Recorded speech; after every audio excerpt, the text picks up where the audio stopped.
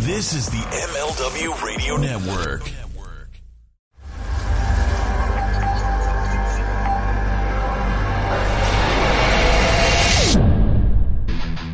Time to start your day the right way with Front Row Material, starring ECW legends Jerry Lynn and Mikey Whipwreck. Now, let's welcome your host, Mike Freeland.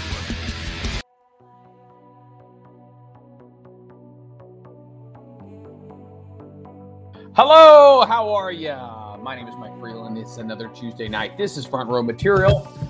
I am always joined by my wonderful, wonderful co-host who somehow is not available on the video version of the show right now, but his name is The Rit, and it looks like The Rit just got disconnected. Hopefully he'll be joining us soon. We got a great show for you guys tonight, so it'll be The Rit and I talking some wrestling, and then tonight's big guest is going to be Angelina Love.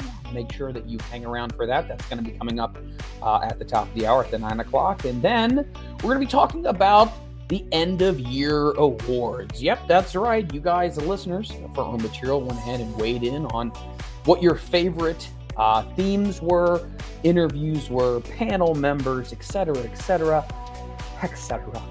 And we're going to be going over that, the winners and acceptance speeches and all that good stuff. And then coming up at 10 o'clock, we're going to be doing the panel. Got some great wrestling topics that we're going to be talking about. Hopefully those will be piquing your interest as well. And as always, we want you to be jumping in the chat. Join us as well. Throw in your comments, your questions, your thoughts. And also, if you would like, you'll be able to call the hotline as well. The hotline will be up and running. But until the Rit gets here, first thing is first. I don't know about you guys, but I almost feel like I need a vacation from my vacation break, if that makes any sense. And follow me on this. So it's been a good vacation break as a teacher. Obviously, I don't have to do lesson planning. I don't have to be getting up at 5 o'clock in the morning, getting to work, all that kind of stuff. And it's been very nice, but I will say this. We have spent an absorbent amount of time with family, which is great, don't get me wrong. I feel like I've seen my family more in the last 2 weeks than I've seen them in the last 12 months. So family time is good time. However, how many of you guys would agree that sometimes there's that time in the evening where you're like, gotta wrap this up here. Dad or mom or somebody's just uncle such and such is going on some type of weird little rant about something. Kids are all hyped up on candy. You are literally just exhausted. And you just gotta woosah yourself for a while. So anyway, it's been really good. Hope your holiday season has been going well. As you can see, I got a little bit different of a backdrop this week. Thought I would show off the Christmas tree. And Miss Megan went ahead and put this up. She did a great job. And we haven't taken down any of our stuff yet. So what is the common belief system on when you should start taking down holiday stuff? Does that come down after New Year's? Or are you like Mikey Whipwreck, who takes this down literally the day of Christmas? Are you like Jerry Lynn, who takes it down the day after Christmas? What is your thoughts on that? Definitely throw it into the chat and let us know your thoughts. I don't know what the hell was going on with you, but we're getting ready to start.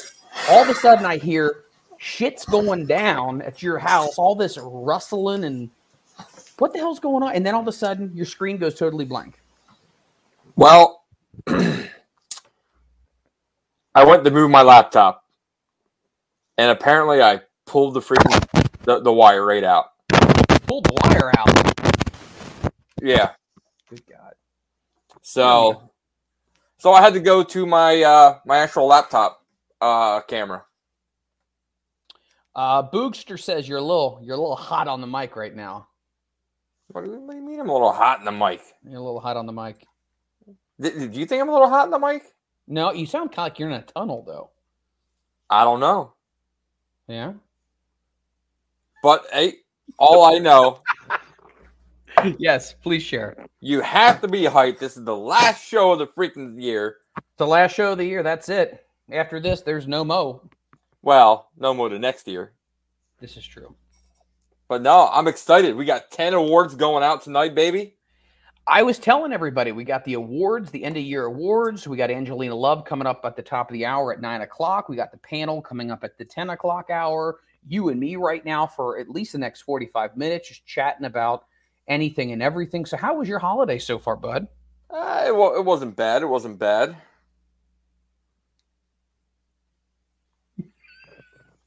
He's a man of few words. No. It wasn't bad. I enjoyed it. The kids really, enjoyed the presents they got. I didn't wrap a single thing. Screw that. They already knew what they were getting. The spoiled little brats. Wait a minute. Hold on. You don't wrap Christmas gifts. Not if you pick it out. So you took the kids out and you said, "What do you want? Go get it." Yeah. So what about Santa? Santa got him whatever else is left over. Okay. In case any kids listening to this podcast, which if you do, I apologize. Your parents should be shot. Oh my god! Oh my god! You should not be listening to this podcast without parental guidance. You should. Good God, we're coming hot here. Oh man. If you are a child watching this and Santa's a big thing to you, hey, hope Santa got you everything that you wanted. And if there is an adult that's allowing you to watch this, you want to ask them to please put the eggnog down. They might be not making some great choices right now. So, yes, Boog is saying, is that the dead ant chair? It is still the dead ant chair. I moved it so you guys could see this wonderful backdrop. Wait a minute here. We almost went through the entire holiday season, Freeland, and we did not see Meg's blow Santa yet. Megan has not blown Santa, and this is the last episode of the year. So, I don't know if we're going to have our Christmas stuff up. Should I have her come out and blow Santa? I was getting ready to text her if you wasn't going to ask. No, go text her right now. Okay. Let me sit there and throw the old text message out. So text her. I want to say hey to Boog, Order Entertain 2020, ECW fan. Thank you guys so much for being in here. Jersey Devil _82. Thank you so much for coming out tonight. So while he is doing that, I do want to give you guys a little bit of an update. And I'll talk about this more when it comes to the panel tonight. But a lot of people were wondering how I was feeling after last week's episode. It was a very colorful evening, to say the least. Okay. Yeah. Some Pepto, some of those, what do they call those little, they're like chalky little bottle caps that you eat. Tums. Yes. So I was having some of those, milk of magnesia, all that kind of stuff. Went through a couple of pairs of tighties, but it was all worth it. It was all worth it for Filthy Tom. Don't sit there and be so modest, Freeland. Meg's told me you went through 2 packs. Two packs of 2 pairs, but 2 packs of tighty whities, and there were 3. And she said there were 3 packs.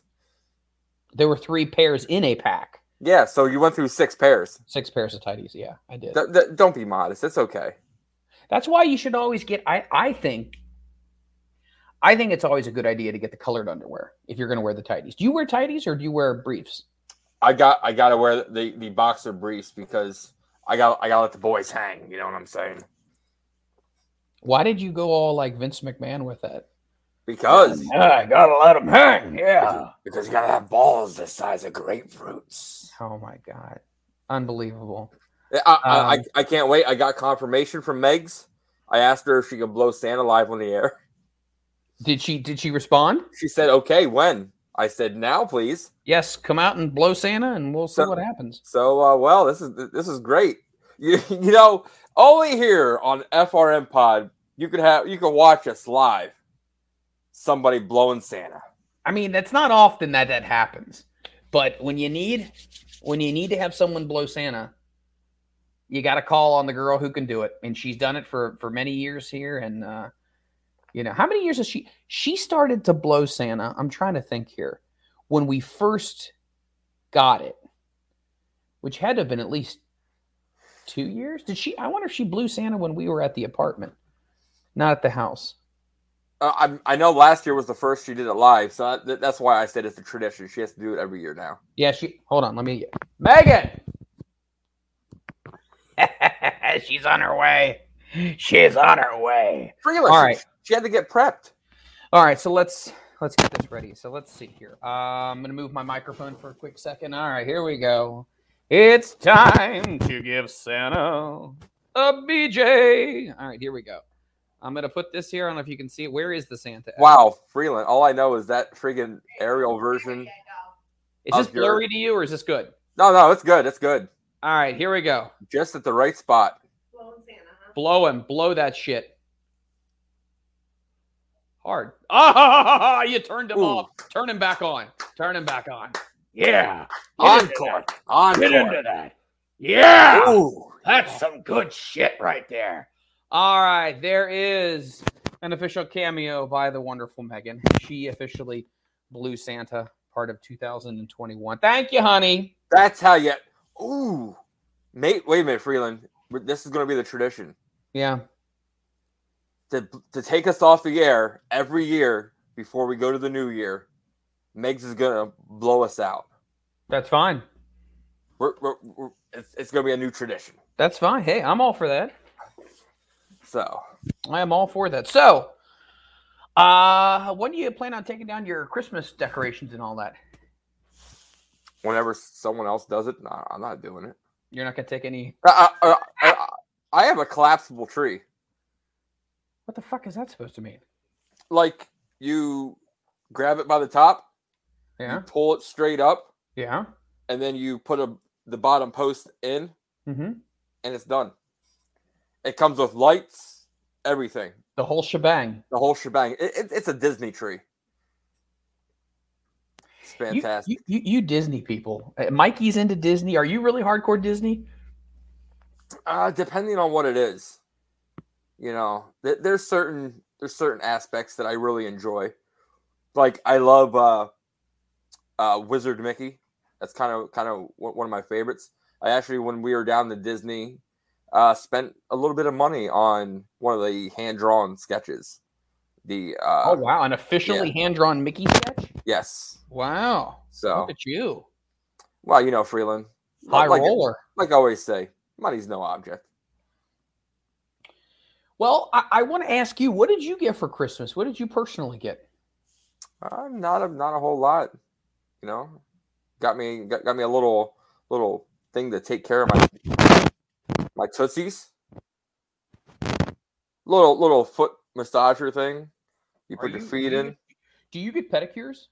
No, but I know a lot of people that, you know, who got like you after you're done trying to retain your championship, the diabetes. And once your feet are gone, they're gone. So I kind of like to take care of my feet. Once your feet are gone, they're gone. Well, that's kind of the way it works. Yeah. But, you know, I want to take care of them, make sure I don't have any problems with them. I hate feet overall. They're disgusting. Well, let's talk about that for a second. Are you a foot guy? No, they're disgusting. You don't like pretty feet? No. Socks on. You know, that's it. Man, there's some people who like feet. No. So if there's any men in the chat right now, let us know if you like feet. If you think feet are very attractive, let us know in your thoughts. I'd love to know. So would you say, Rit, you've never sucked toes? No. You are no way gonna. Okay. Well, I'm a Rex Ryan guy, so what can I say? And if you get that inside joke, you'll understand where I'm going with all of this. So no AEW merch for you? You didn't add to the old collection? No. I was sitting there seeing if any of the fans wanted to donate. You are now asking for handouts? No, well, you never know. What kind of person are you? What kind of person are you? Actually looking for listeners and supporters of this great brand we have to give you something. Freeland, let me tell you, first things first, do not say I mooch anything. I never said that. We have got an award coming for you, buddy. There's an award. Now, we don't know if I won yet. Are the polls closed? Yeah, the polls are closed. Okay. All the winners are in. They're lined up. I got a few acceptance speeches. Oh, you have some acceptance speeches from some of the winners, huh? Yeah, some of the wieners. There you go. Hopefully there's a little poo-poo and pee-pee involved in all that too. You never know. I do want to share a couple things with you that I got for Christmas this year. So I did get some AE dubs. I know. I know one of them. How do you know this? Were you in on this? Meg sent me a picture and said, "Hey, is this a good figure?" And I said, "Yeah, you son of a bitch. I don't have that one." Okay, all right. One of them here is Pentagon. Yes. I got Penta. Let me go ahead and put that down. Next one I got Le Champion. Chris Jericho. Got that guy. What else do I got? I got Santana. Yes. Very nice. You have all those three so far, right? I have all those ones. This one here. No, never mind. Rey Fenix. It's the next one. Oh, you don't have this guy? You don't have this guy? You don't have Jake Hager? Oh, no, I had that one. Holy crap, how many did you get, Freeland? Well, I'm supposed to get a couple of more because my other family bought dupes.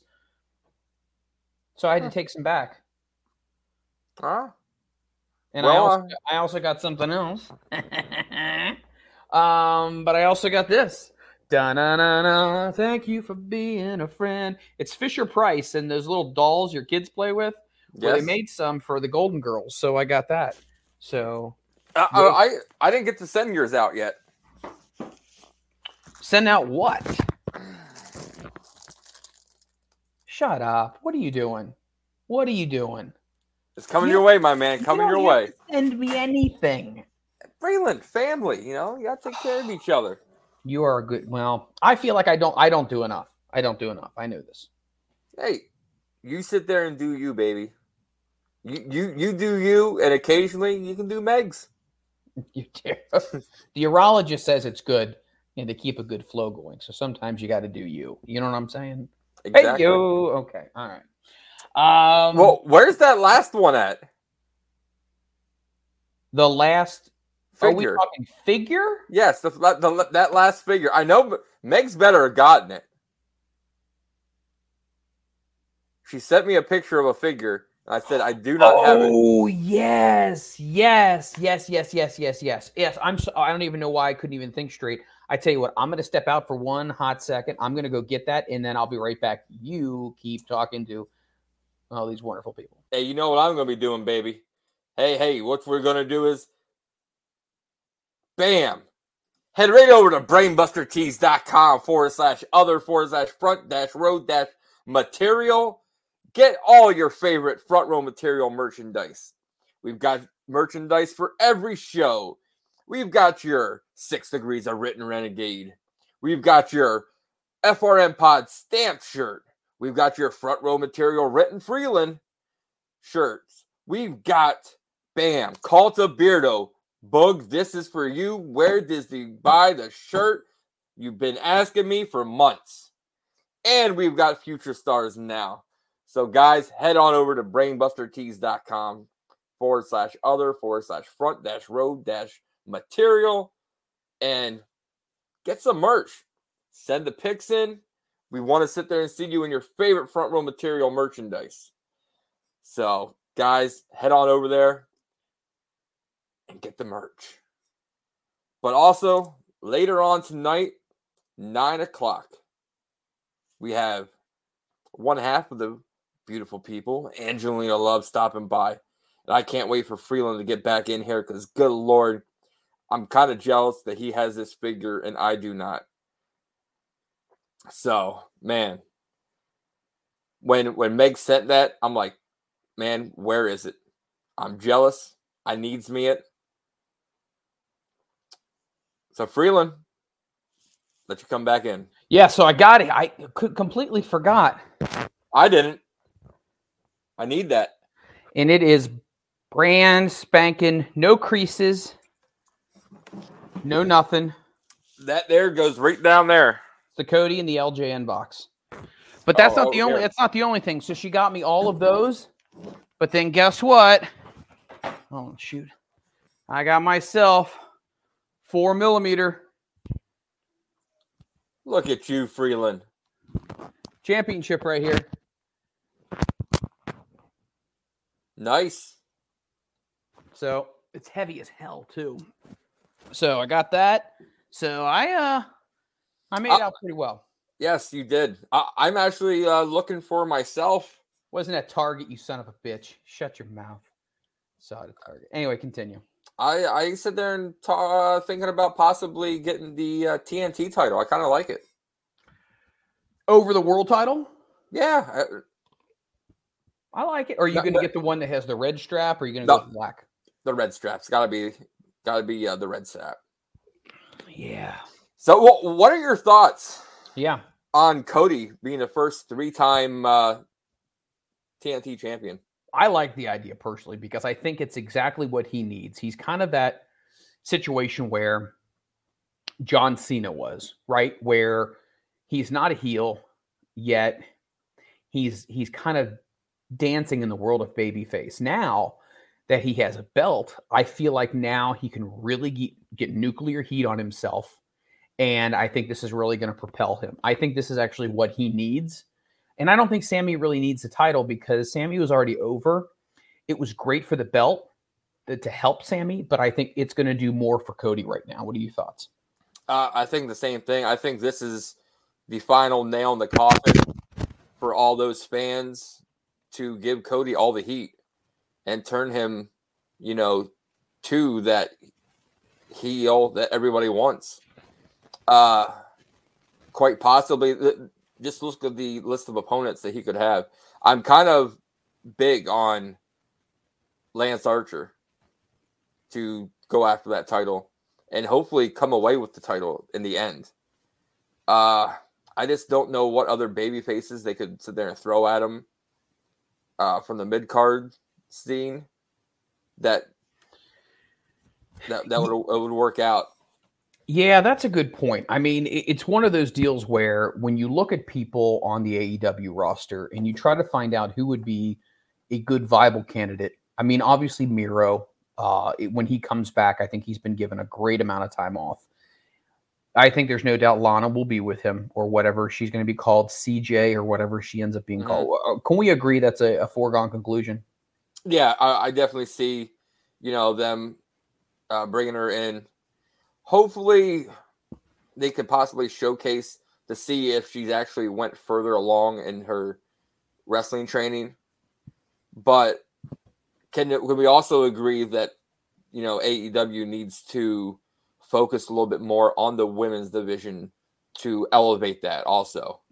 Yeah, no, I agree with that 100%. I feel like you have a very small pool of women that, I feel like outside of this past week, a lot of the women have been doing a lot of things on Dark and Dark Elevation. Mm-hmm. I love Layla Hirsch. I feel like she needs to be more in the mix. I feel like Statlander. Yeah, Chris had a great match against Layla, and I feel like that's the way with her. They always kind of throw her out there. She ends up looking good against some of these more mid-card women, but when she goes against more higher up on the card, she typically loses. I'd like to see her more involved in it. I definitely think Serena Deeb needs a big push. I'd actually like to see Serena Deeb have her own faction. I think that would be really, really cool. I'm a big Serena Deeb fan. Okay, go back a little bit to Statlander. Mm-hmm. Do you think she is the AEW equivalent to Natalya, where she's just out there, can put on a solid match with anybody, and just will never, ever gain that traction she needs? I think, I don't want to say never, but I feel like right now where she's at with the AEW roster, I feel like they put her with a faction, and she's always been with Best Friends, but with her and Wheeler Yuta, I feel like that was intended to maybe give her a little bit more of a rub. And I don't feel like it's done as much as it was expected to do.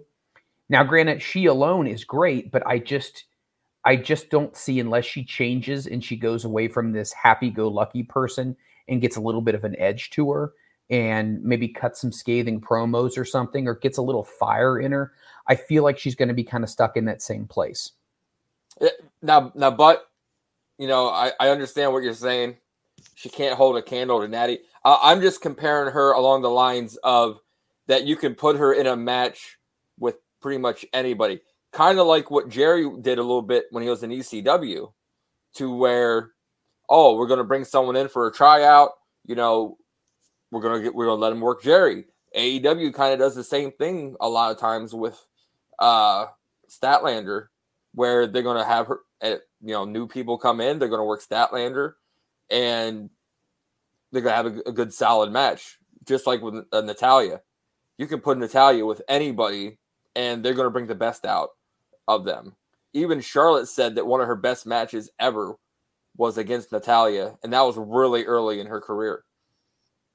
I'd love to know what everyone's thoughts are. What about Kris Statlander? What are your thoughts? Do you feel like she's somebody who's going to get stuck in that, just that mid-card level where she puts on a great match, but you never really see her going after a championship? Or do you feel like, no, she's going to break through? But like I said, Rit, if there are some things that she does not change, I don't feel like she's going to necessarily break through. I feel like there needs to be something. She needs to have that feud that starts to put her more so on the map. I feel like AEW really likes Red Velvet a lot. I'm sorry, I'm not a big Red Velvet person right now. Once again, I need to find that there's fire behind some of these people. I don't really see the fire behind Red Velvet. Jade, I keep going back and forth with Jade. I have a strong feeling they're going to put the TBS title on her. I don't necessarily like the idea of that, but that may be something that she needs to kind of propel her. But as far as Statlander, I mean, she almost needs to either break away from Best Friends and stand on her own, or she needs to do something, maybe attack somebody or whatever it may be. But they definitely need to give her a more prominent spot when it comes to TV time, because she's phenomenal in the ring. There's no doubt about that whatsoever. Mm-hmm. So I don't know. I'd love to know what other people's thoughts are. Yeah. It's almost like they kind of forced the second women's title in there, because like you don't have that strong. You have a lot of women on your roster, but you don't have a strong women's roster to hold two singles title belts. Right. And okay, you have Taya Conte, excellent worker. She's come a long way since AEW started till now. Right. You've got Anna Jay. She's also come a long way, but they're more of a tag team. Like, why? I didn't understand why AEW didn't go for a women's tag team title instead of a second singles title. Yeah, no, that's a great question. I don't know why you would have two women's championships. I mean, the only thing I can think of is, if you are going to make this comparison, WWE has a Raw and SmackDown women's champion, but that may be where the comparison ends. I don't necessarily think if Jade wins, which I think we all know she is, a Jade Britt Baker type of thing, I don't find it to be that interesting, to be honest with you. I like Britt, but I do think it's time for Britt to drop the belt. Britt is already over. The belt has already done what it's supposed to do. I'm gonna pull up the AEW women's roster and just kind of look at some of these other people that are on their roster that they might not necessarily be utilizing very well. They do a casino battle royale for the women, don't they now?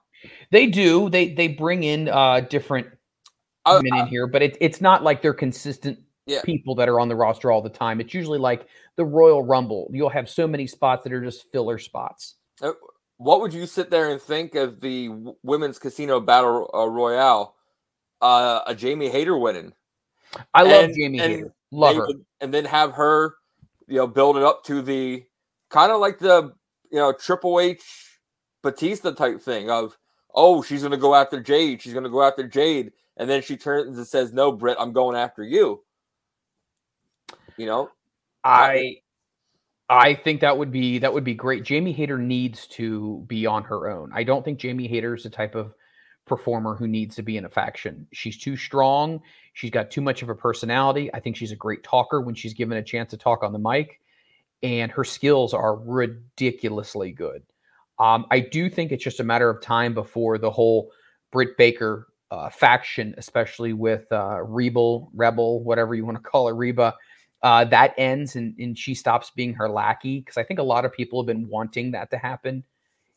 And I think Jamie Hayter definitely will step aside as well, and you will see those two slowly start emerging as well. So, but yeah, it's definitely kind of head scratching to know why AEW wanted to put a second women's championship within the organization.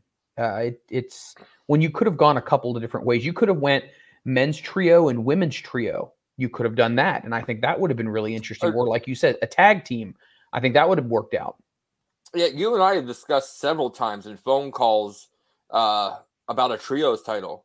I think trios title would be perfect. You look at you want to have all these factions, but you got to sit there and give them something to work for, or these factions mean nothing. Well, there's so many people on the roster, though, that aren't even really doing anything. And I hate to say this, but there's some people in AEW who I question why they are signed to All Elite. Mm-hmm. I mean, and just from a fan perspective, I wonder that. I question that. Yeah, and just look at all the recent sign. Like, I understand, if it's a great talent, why not sign it? You know what I mean? Bobby Fish, Kyle O'Reilly. But everybody kind of knew somehow that Adam Cole's going to have to make that decision. You know, the Young Bucks, or was it Red Dragon?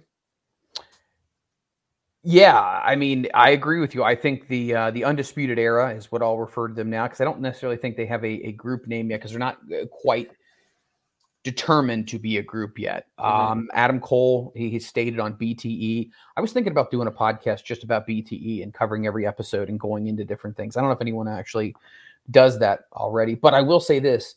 Kate Hensler, who works with us as well, she does a podcast as well, and it goes into all things AEW. So definitely, if you're a big AEW person, definitely check out that podcast. I'll put the information up before the end of the show so you can look at it. But I think they're going to explore the Kyle O'Reilly, Adam Cole situation.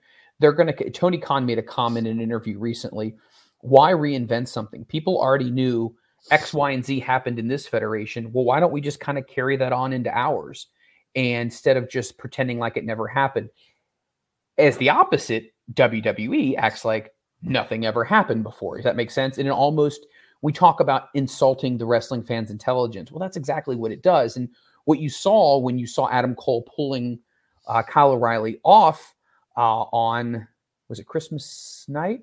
Or no. That was it was Wednesday. Wednesday night. I was on Dynamite. There was a little bit of tension. Did you notice that? There was a little bit of uncertainty. And I think that's exactly what they're talking about when it comes to the history between Kyle O'Reilly and Adam Cole, which has definitely been there for a while. So I think that'll be interesting. Speaking of women talent, Jersey Devil wants to put up there, is there someone on the roster you think that can be elevated, or should you bring in a strong outside talent such as Lady Frost or a veteran like Lufisto? Lady Frost, isn't she signed with Impact? I think Lady Frost is with Impact. I do believe. Yes. And the working relationship with Impact Wrestling and AEW has since expired. I think she'd be a great addition. However, as we all know, I think, is it known? Is it publicly known, or is this just something I know? Who kind of runs the women's division in AEW? I'm not 100% sure. Okay. I'll keep that one to myself. But when it comes to the women's division, I think it would be a great idea to bring in a Lufisto to work with the ladies as well. I think she's dynamic. I think she's got a ton of experience, but I also think she can go. I think she'd be a perfect example, just like a Trish Stratus would be, like a Mickie James would be, like a player coach type of situation. I think that would be tremendous. Well, look at the possibility of, bringing in Chelsea Green. I like Chelsea. I have some reservations to some degree. I think Chelsea's in the same category as the Bunny. I feel like unless she is booked properly and she's put with the right person or she's given the right start from the word go, I feel like she's going to fall into that same category as a Statlander. Does that make sense? Yes. She needs to have some type of, oh my God, I never thought this was in you type of a moment where all of a sudden you start to forget about what they once were, and now you're more engaged and you're shocked because of something that they just did differently. So I think if you package her a little bit differently, I think you can definitely have something to go with here. And then if you want to go on the other end, like Jersey Devils sit there and brought up, why not bring in the ROH Women's Champ Roxy?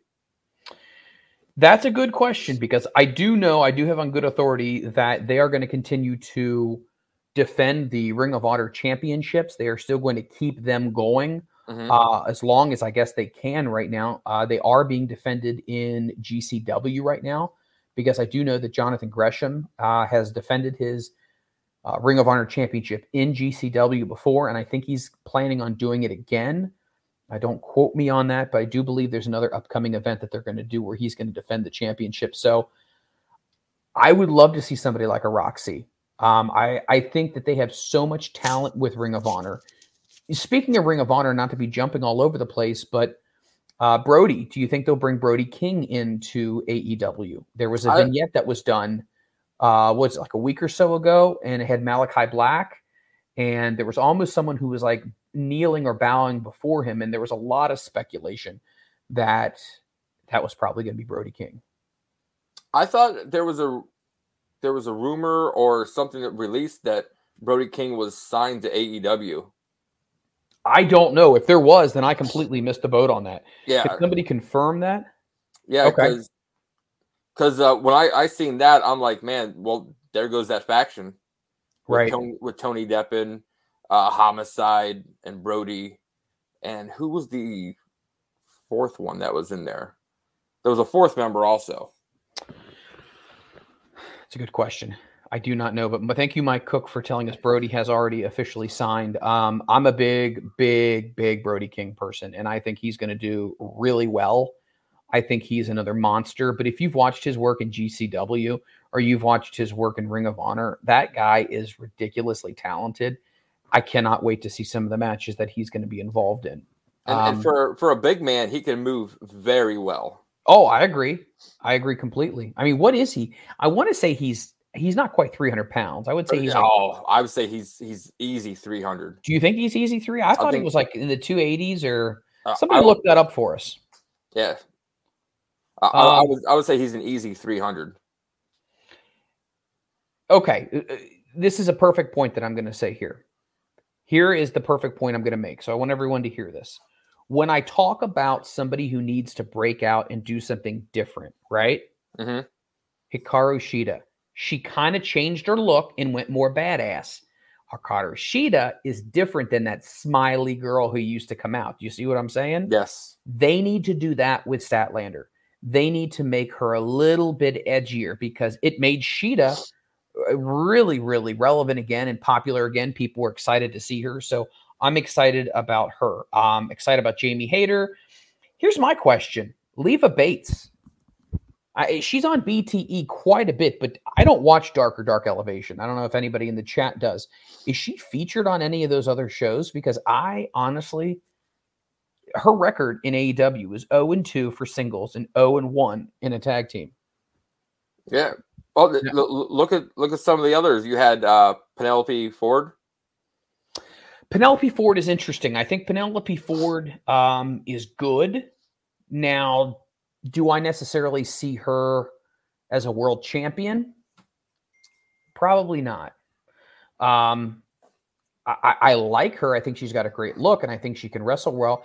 You know, she's done a lot of intergender wrestling. When I was doing a little bit more research on her, a lot of intergender wrestling. And I think that she would be good as a tag team if you were to put her and the Bunny together.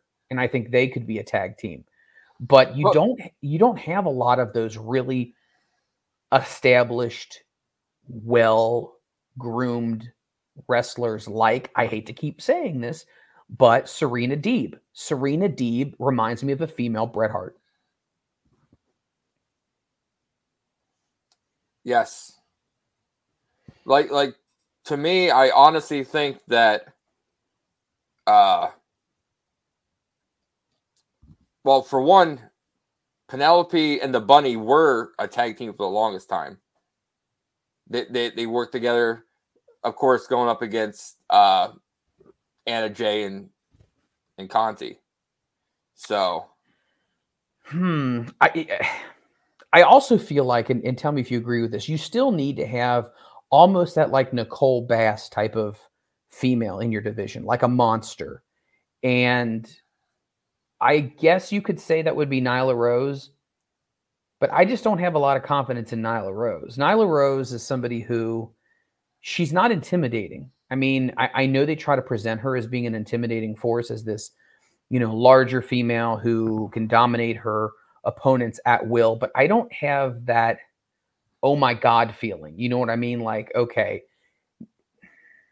they need to have somebody in there who's a lot more, I feel like, intense, a bigger, intense wrestler who can kind of dictate the pace of a match and destroys people.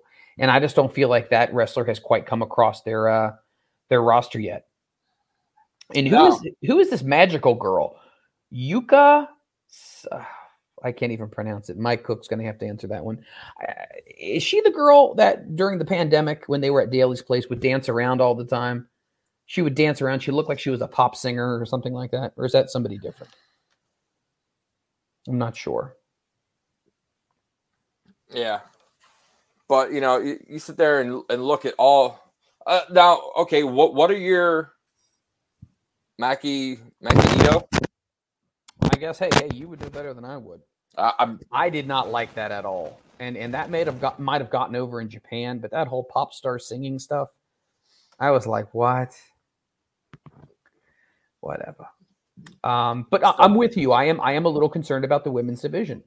I feel like there needs to be a little bit more, and I don't think they should spread themselves so thin with having two belts when right now you don't even have somebody who is a serious threat to Britt Baker right now. Like, who are they? Who are they lining up right now? Who's going to be a direct threat to Britt Baker? Ruby Soho, but they already did that. You can't just keep bringing people in. And if you look at it, the tag division would have been great to have.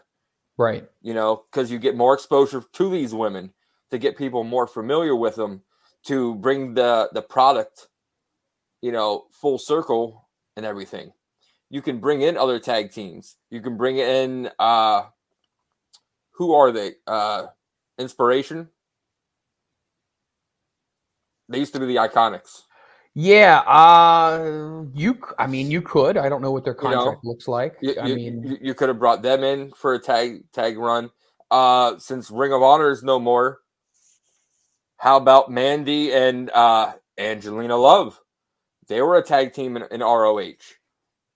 So, I may be all on an island by myself when I say this. And I'm not saying this for any other reason other than her abilities in the ring. Put aside all of the past transgressions, the way she's conducted herself, whatever. You absolutely need to finally bring in Tessa Blanchard. I'm sorry, you got to bring her in. You got to bring her in. And I know the dirt sheets that you read and the websites, they say, well, no promotion's going to touch her. Well, for God's sakes, somebody's got to do something because she's untapped potential right there. She has that Triple H in a female version mentality. I mean, for God's sake, she was Impact Wrestling's world champion when she beat Sami Callihan. So I think it needs to happen. I think they need to bring in Tessa Blanchard. Someone says, let's see here. Is the other wrestler? Okay. From Joshi. Okay. Okay. Jersey Devil. If Jade does get the TBS title, do you have to pull the trigger on a Thunder Rosa women's title win? You mean putting her over a Britt Baker, you mean? Yes. Britt's got to have the belt come off of her anyway. It's time. It is more than enough time. I think you do. You have to take the belt off of Britt. Not to be bouncing back and forth like we have, but I almost feel like I'm on a 6 degrees of written Freeland here, the way we're just going down this rabbit hole. But okay, what are your thoughts on the open storylines at the end of Ring of Honor? You have FTR and the Briscoes. I think the Briscoes are definitely going to come in to AEW. I think they're going to come in. They'll probably sign short-term contracts. They'll come in. They'll have a feud with FTR. I think that will be huge. I think they may team up with an Eddie Kingston at some point in time. Maybe have a trios with maybe FTR and either Sean Spears or MJF. I think that would be really interesting. But yeah, I definitely see them coming in and at least coming in for a short period of time before they finally determine what's going to happen with Ring of Honor, because they're, once again, we think they're coming back in April, but we don't have 100% confirmation. Even Kerry Silken, has talked that, Ring of Honor's been great and this has been wonderful. And, the way Sinclair has been with them, but there's no necessarily guarantee that this is going to come back. So there's a lot of people who I think really could benefit from being seen on this stage of AEW. And it could really inject some new blood into some storylines that I think would be really interesting. Now, there's a small rumor that I was reading about Ring of Honor that when they come back, it said that it might be a possibility that they don't sign contracts for long term. They were talking about possibly doing an indie style where we're going to pay you per appearance and we're going to sign you for X amount of appearances. You're going to run those out, and then we'll see where, what goes.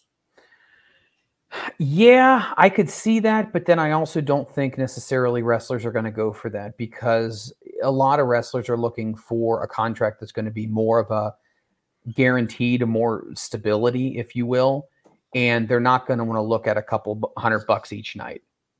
I don't think they're going to be looking for something like that. They're going to want to look for some level of security. Keep in mind, a lot of these guys and gals have already spent years on the independent circuit. Now they finally get to a promotion and you're being told, I'm only going to give you a per diem, and we'll use you. We may not use you. I do think that's the one aspect that people go to WWE for. And that's because there is a little bit more stability and there's more of a steady income as far as a paycheck is concerned. And trust me, I'm not a WWE defender. I cannot stand that company. But what I will say is that's the one thing that they offer people, such as the Samoa Joes, such as potentially if Johnny Gargano re-signs with WWE. There's things that people look at long-term for their future that says, yeah, I might not be thrilled, but at the end of the day, I got a nice bank account and I'm happy about that, instead of being a starving artist. So it really kind of depends where you are in your life. And if you're cool with a per diem every night, that's great. If not, you might want to go somewhere else. Kind of like what Kevin Owens did. He took the money because it set up his family. Right. And family came first. He might not be happy when he goes to work every time. And a quick, I'm not sure if that's going to be on your topic list, but WWE talking about, we're not going to test. And then rumor has it that Roman Reigns he pulled himself from the house shows. Well, we are going to be talking about that on the panel tonight. We're going to be talking about, one of our topics is WWE and their COVID-19 protocol, especially with Omicron going all around. What's happening with this? Is that kind of a general consensus within wrestling that we're not going to be testing anymore because of the symptoms with the Omicron not as severe? A lot of people have been reporting that they are very mild symptoms of the COVID brand, if you will. So I don't know what's going to happen, but we are definitely going to jump into that topic as well tonight. Yeah, I can't wait. But guys, we're at the top of the hour. Top of the hour, 9 o'clock. We're going to sit there and hit a quick commercial break. And when we come back, we're going to have you, Angelina Love. Ooh, you almost said Angelina Jolie, didn't you? No. Oh, gosh. Angelina Love. Don't go anywhere, guys. This is Front Row Material.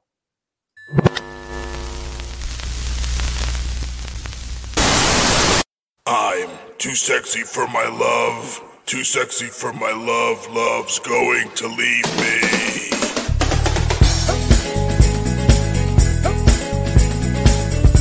Rest in peace.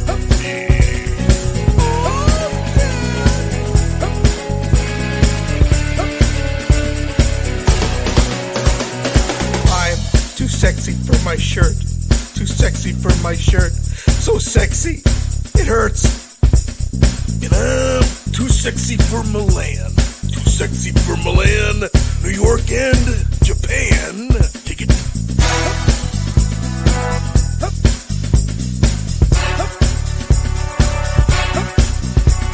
And I'm too sexy for your party. Too sexy for your party, no way. I am disco dancing. I'm a model, you know what I mean. And I do my little turn on the catwalk. Yeah, on the catwalk. On the catwalk, yeah. I do my little turn on the catwalk.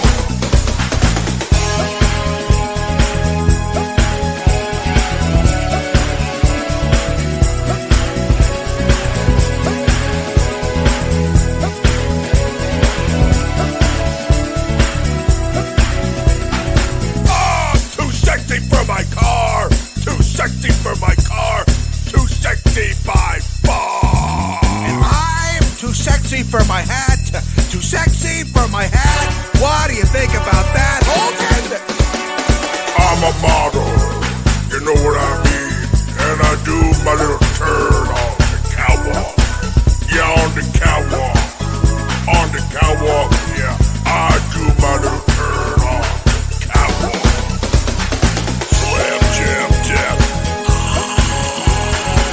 Ooh, yeah. Bang, bang. Dig it. Oh, yes. Yeah. Such good shit. What a maneuver. I'm a model, you know what I mean. And I do my little turn on the catwalk. Yeah, on the catwalk. On the catwalk, yeah. I do my little turn on the catwalk. Well, I'm too sexy for my cat. Too sexy for my cat. Poor pussy. Poor pussy cat. I'm too sexy for my love. Too sexy for my love. Love's going to leave me. Was that any good? Oh my god.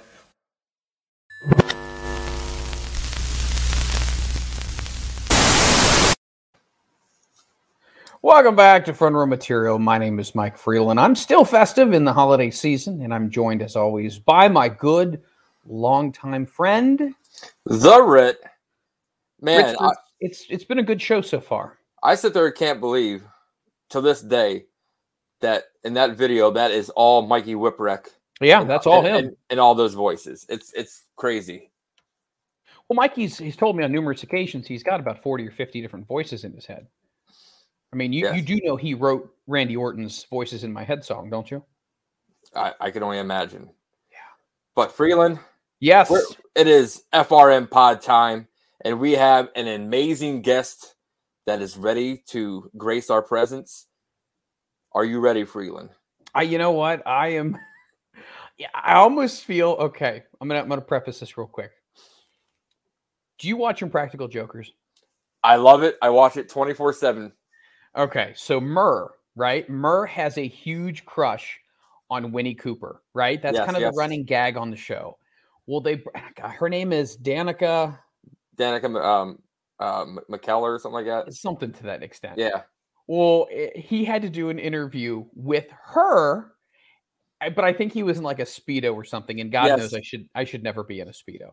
But anyway, it's kind of like that. So you might have to help me because I'm Freeland. Yeah. She just left. Why did you have to say that? Our guest had just left because you said that. Well, it's just you and I right now. Well, she was backstage and then she jetted. Thanks. So now, guys, we have no guest because Freeland doesn't know how to control his emotions. I'm sorry. I apologize. But anyways, how about this? We bring on the one half of the greatest entrance in wrestling history. Ms. Angelina Love. Oh my goodness. How are you? It's good to see you. Thanks for carving out some time for us. Oh, thank you. We're very proud of our entrance. Oh my gosh. Oh my goodness. Before we get started here, what have you been up to recently? How's life been treating you? And you staying safe during all this crazy COVID stuff? Oh yeah. I mean, it really didn't change life for us much because I didn't let it change life very much. You know what I mean? So yeah, we've been good. My son, he's playing Wii. I got him a Wii U for Christmas. So he's all about the Wii and the Wii U. So he is preoccupied while I do this. So we had a wonderful Christmas. I hope you guys did too. Absolutely. So what else has been going on as far as you in the wrestling industry, just even obviously before Christmas? What's on your radar right now? Anything and everything, I guess. I just turned 40 in September, and I think Velvet and I are living proof that age is just a number. I actually was just finalizing a booking right before I got on here with you guys. So I think that because like everybody knows that Ring of Honor people can now take outside bookings, and where we could before, but just like for appearances, we couldn't wrestle shows. But now we can go wrestle shows anywhere. So we're all just kind of starting to take bookings now. So I have a little surgery, a little eye surgery at the end of January. So I'll be taking about 6 weeks off at that point. Oh, sorry. You're fine. He doesn't have pants on. Just making sure. What? Oh, you got your underwear on. You're okay. Do you want to come say hi real quick? The rebound board doesn't have any pads. Oh, okay. This is David. Look at this. Hi, David. How are you? Good. Did you have a nice Christmas? Yeah. Good. Did Santa take care of you? Yeah. Whoa, he did take care of you. That's awesome. I think this needs to be plugged in, baby. Okay. Okay. Come on back anytime you want, David. He usually makes a cameo. If I do interviews when he's home, he usually pops in to say hi. So yeah. That's awesome. Sorry, if you were asking a question, I did not hear what you said. Well, I did want to ask you this. Do you feel like nowadays, especially with the advent of AEW, wrestlers are now really getting to be the independent contractors that they were originally supposed to be for their entire careers, instead of what we've seen by WWE, which is, no, you're our possession, you're our property, you can't do this or that or anything like that? Or do you like it now that they call it the door has been opened up? How do you feel about that? The forbidden door, yeah. The forbidden door. Yes, the forbidden door, I think, is the biggest part of it. Because before it was like, even when we worked in Impact, some people couldn't do indies, but for the most part we could. Ring of Honor had its rules where it's like you could make appearances, but you can't wrestle. So I think having that like forbidden door opened up is really good. The only thing I worry about with that is it's like, it's so newly fresh and exciting for everybody. If it's done all the time, then it like loses its luster. You know what I mean? So I think it's great to do for certain major pay-per-views or something. But if you're doing it all the time, where it's like every week on your weekly show, you have somebody come from another company, then it's like, cool, who's coming this week? You want to keep those things like fresh and exciting.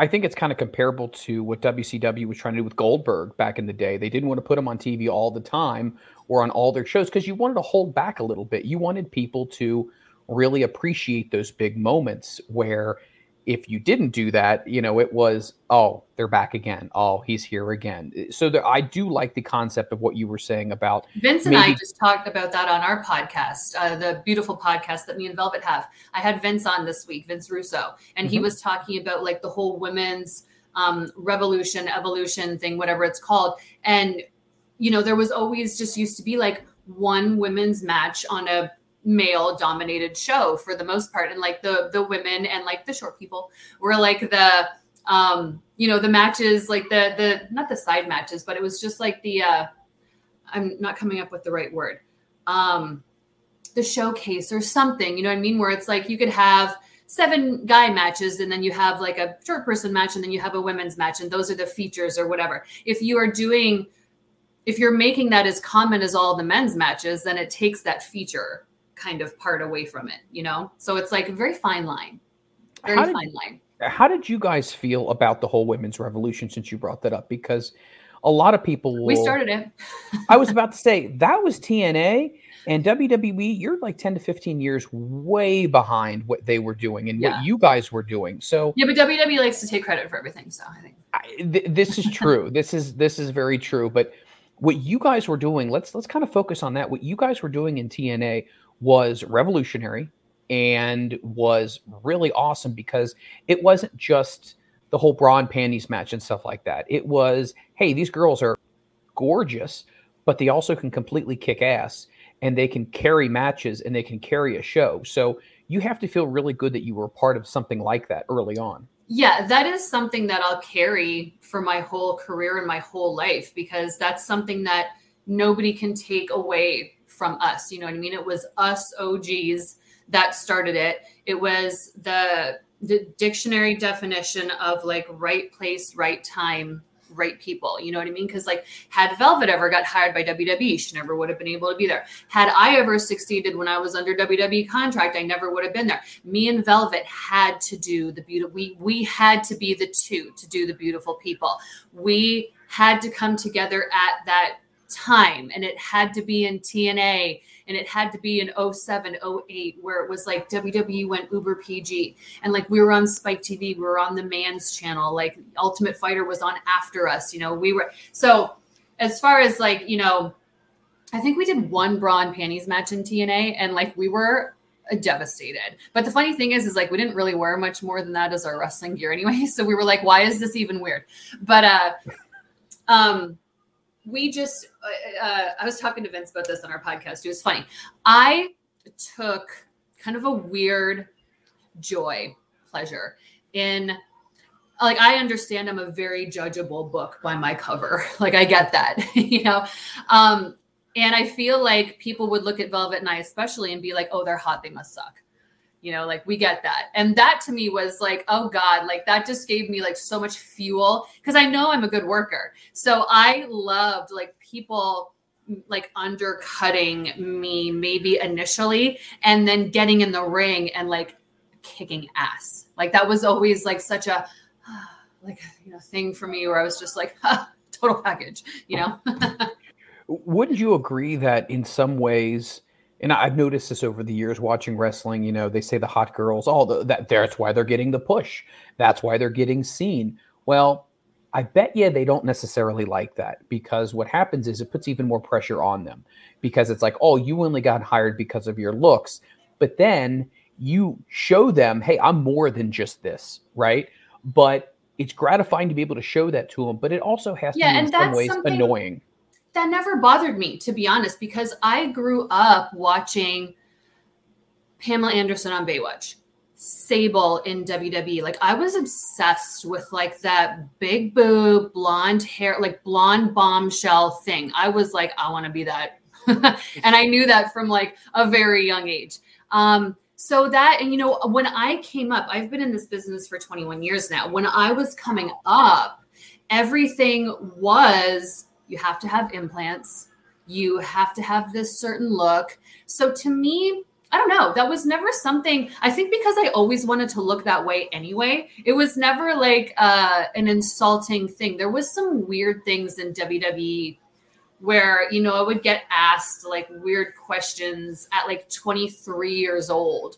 Like, how did I feel my height to weight ratio was? Did I feel like I was a good weight for my height? And was I happy with how I looked? And like, I'm really young and like, this is like a very high up person asking me this and I don't really know how to answer that. Do I say, yes, I think everything with me is fine and they disagree with me? Or do I say, no, I need to improve myself and then they like that answer? I had no idea what to say. And then I tore my ACL when I was in Deep South. And I was out for 9 months. I mean, I came back like as fast as I possibly could because I was scared of getting fired. And I was like rehabbing 4 hours a day, 4 days a week. I looked like a fitness model. I was in ridiculous shape. And this same person, this is like 2 years later, this same person like pulled me aside and was like, "Are you okay? Just because like you're so small now, you know, and I care about my divas. So, you know, I just want to make sure." And I'm like, I've lost 9 pounds in 2 years. What do you like? I'm just like shredded. Like I'm a small person anyway. So like, I guess a 10-pound weight fluctuation can look different on my frame. I don't know. But I remember being like, wow, it's like not good here and it's not good here either, huh? There's just like no happy on the one side or the other side. I don't know. So yeah. But as far as like looks wise and stuff like that, like I've never had a problem with that because I was always like Peggy Bundy hair, glitter, 8 pounds makeup, butt cheeks hanging out of the skirt, tanner, all the things. Cause I'm like, I've always had the thought process of we're characters, we're performers, we're in a play, we're in a show, we're in a movie. You're not supposed, my personal opinion, I don't think that you should look the same on a show as you would when you go grocery shopping at 10 p.m. That makes sense. And if I was a guy, I know if I was a guy at a wrestling show, I would want to see attractive females if there's going to be females on the show. My personal opinion. It's interesting. You had touched upon how maybe they weren't intentionally saying something, but they were. Were there awkward conversations? Were there awkward conversations that at a young age, was there anyone that you could talk to? Because I feel like in some ways, talking to a young female about these different things, knowing that she's putting her heart and soul into a career, it really can lead to body dysmorphic. I mean, it got the guys go through it more than anything. Oh, I went through it for sure. And it was because of WWE for sure. 100%. And no, I didn't have like a female mentor to talk to at that time. And I've spoken to Chrissy Vane about this. Do you know Chrissy? Connor from the Ascension, his wife. Yes. We were in Deep South together. Yes, I do. Yeah, and she's back on the Indies now too. Her and I have been talking about how with our experience, time in the business and experience and stuff like that, we would like to be able to be that for younger people now. Like when I'm done physically, like I'll be the part of the wrestling business probably my whole life. It's already been more than half my life at this point anyway. But once I'm done, once I decide to be done physically competing, I would like to have a backstage role as a producer or a trainer or whatever. Because I just have so much experience in TV and just working at so many different places with so many different people to be able to give on to like the next generation. And we understand now, just with our own experiences and what we've been through, the importance of like being that female mentor, because we're in that kind of vet position right now. You know what I mean? To be able to be that like for the younger generation coming up, and having not had that, we know now the importance of being able to have that. With being in such a male dominated profession, and like you said before, I mean, it can be difficult to know who to talk to. Can I trust this person? I know that a lot of people we've interviewed before said it's a very difficult industry to be in because you don't know who to talk to because you don't know who's going to say what. And it's very tricky. Specifically in WWE, do you feel like it was difficult, obviously, to either talk to management or anything about some of your concerns? Or did you feel like, you know what, it was kind of looked upon, the culture was like, hey, for the most part, just kind of keep things to yourself? So WWE was not like whatever I thought it was in my head before I got there. I think because I was so young, I got hired when I was 25. I got released, or 23, and I got released when I was 25. So, and we were in Deep South. So it was always just like, shut your mouth, and don't say anything. Just, you're fortunate to be under contract. Don't do this. Don't do that. Shut the fuck up and just go. And it was a very rough experience on everybody that was down there. Very rough. And I never so Dreamer, I was Dreamer's first hire. So he was in talent relations for a while. And then Nova went in. I still call him Nova. Mike Bucci. He went in. And I've known him since I was 19. So there was like a comfort with Tommy and there was a comfort with Nova. And the only thing I think that I really spoke I didn't even really speak out, but the one thing that I maybe like commented on, like us kids in Deep South, we would just be each other's support system. You know what I mean? So like we wouldn't really, because we didn't even think we could trust many of our superiors either. So we were like kind of our own support systems for each other because we were all kind of going through the same things at the same time. But I was told very early on when I was in Deep South, like, oh my gosh, like you're so good. You're so pretty. Like you should be on the road right now. And being like 23, I'm thinking I'm set for life. I was like, you know, at first I'm like, oh my God, thank you. Like, that's so great. I'm so glad. Like, oh my God, WWE thinks I'm good. Like they think I should be on the road. This is going to be great. And then like 2 years later and watching a bunch of Diva Search girls just to walk into Deep South and then onto TV. And I'm just sitting there like, and then somebody had said that to me another time, like, why aren't you on the road? Like, you're so good. And I'm like, yeah, why aren't I? Yeah. It wasn't a compliment anymore. At first, it was a huge compliment. And then after, I was like, yeah, why aren't I? What's the holdup? It's got to be like we have talked to Matt Cardona before and Brian Myers and whatnot. They and came in when I was there. So I was there from the day the doors opened until the day the doors shut. They came in as little 20-year-olds. God bless them. Good guys. Such good guys, those two. And they've had similar stories about everything that you're saying about who can I trust? Who can I talk to? We're our own support systems. And I guess from me, from being a fan's perspective and hearing these things about people that I really enjoy watching, my heart goes out. That sucks. Like at the end of the day, you have a place that you really want to work at and you had this vision in your mind of what it would be like. And I think in some ways, maybe we've built this up to being the Disney of pro wrestling. And then all of a sudden you get there and it's like, what is this? What is going on here? Like, it's I feel like there should be. It's like a weird toxic relationship where it's like, even though you know it's probably not good for you and your mental health, you're still so attached to it because it's been your dream since you were a kid, you know? So it's like, it really can kind of mess you up. And it doesn't do that to everybody. I would say a large amount of people. You know, it was definitely not what I thought it was. But then again, what did I even know to base off of what I could think it was? You know, I was a kid growing up watching it. So, and then when I got released, I was devastated, like had to drink to fall asleep for a month straight. Wow. Type of devastated. And it took me many years because I always wanted to have that WrestleMania moment. You know what I mean? Like I lived for that when I was a kid. I always wanted to have that. But then like Velvet Knight specifically and numerous other people in TNA, we were able to become like that household name, be on pay-per-view, be on TV, travel the world without having that machine behind us. You know, so we're very proud of that because a lot of people think you have to have that WWE behind your name for anybody to know who you are. And I think Velvet Knight specifically are living proof you do not.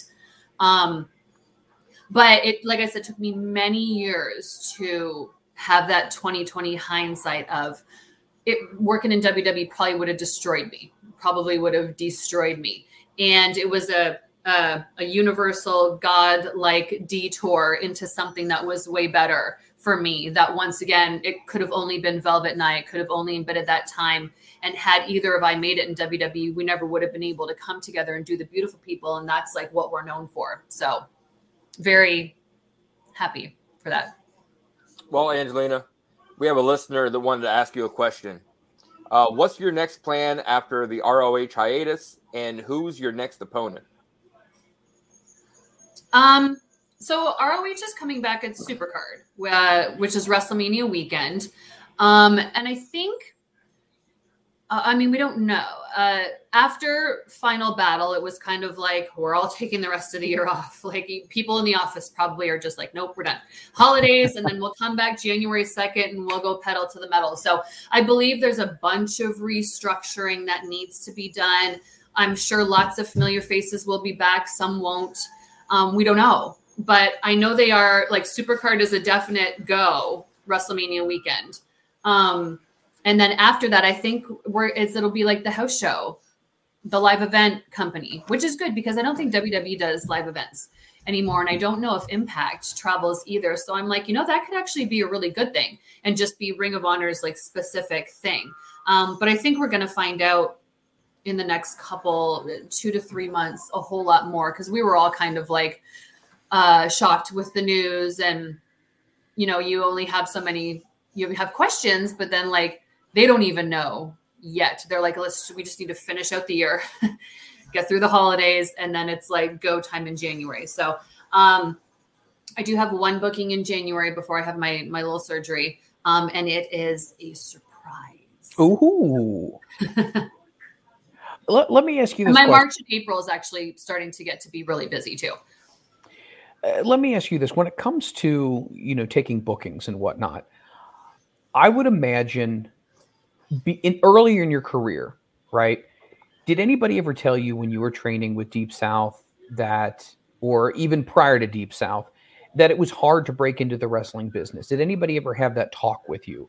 Like, hey, this isn't going to be easy, or, No, because I was already in the business. By the time I got hired by WWE, I was already in the business for 4.5 years. I started when I was 18. So I just dove in headfirst. so straight out of high school, basically, you decided this is what I'm going to do. And so I graduated high school at 17, and I started college at 17. So it was like my second year of college. Yeah, my mom didn't want to let me and my sister take a year off in between high school and college because she feared we just wouldn't end up going. So she was like, nope, you graduate in June. You're back in school in September. So I just got an associate's in sports administration because I was just like, what's the closest to wrestling? What's the closest to wrestling that I could do? And that was like the closest thing that they could suggest. So yeah, I just started on my own. And basically the only females who were on the indies at that time, Tracy and Gail, were doing Ron Hutchinson's, I think it was AWF in Toronto. But if you worked for Ron, you only worked for Ron. So they weren't doing a lot of other shows. So when I started, they were doing AWF and just AWF. I was doing like every Ontario indie.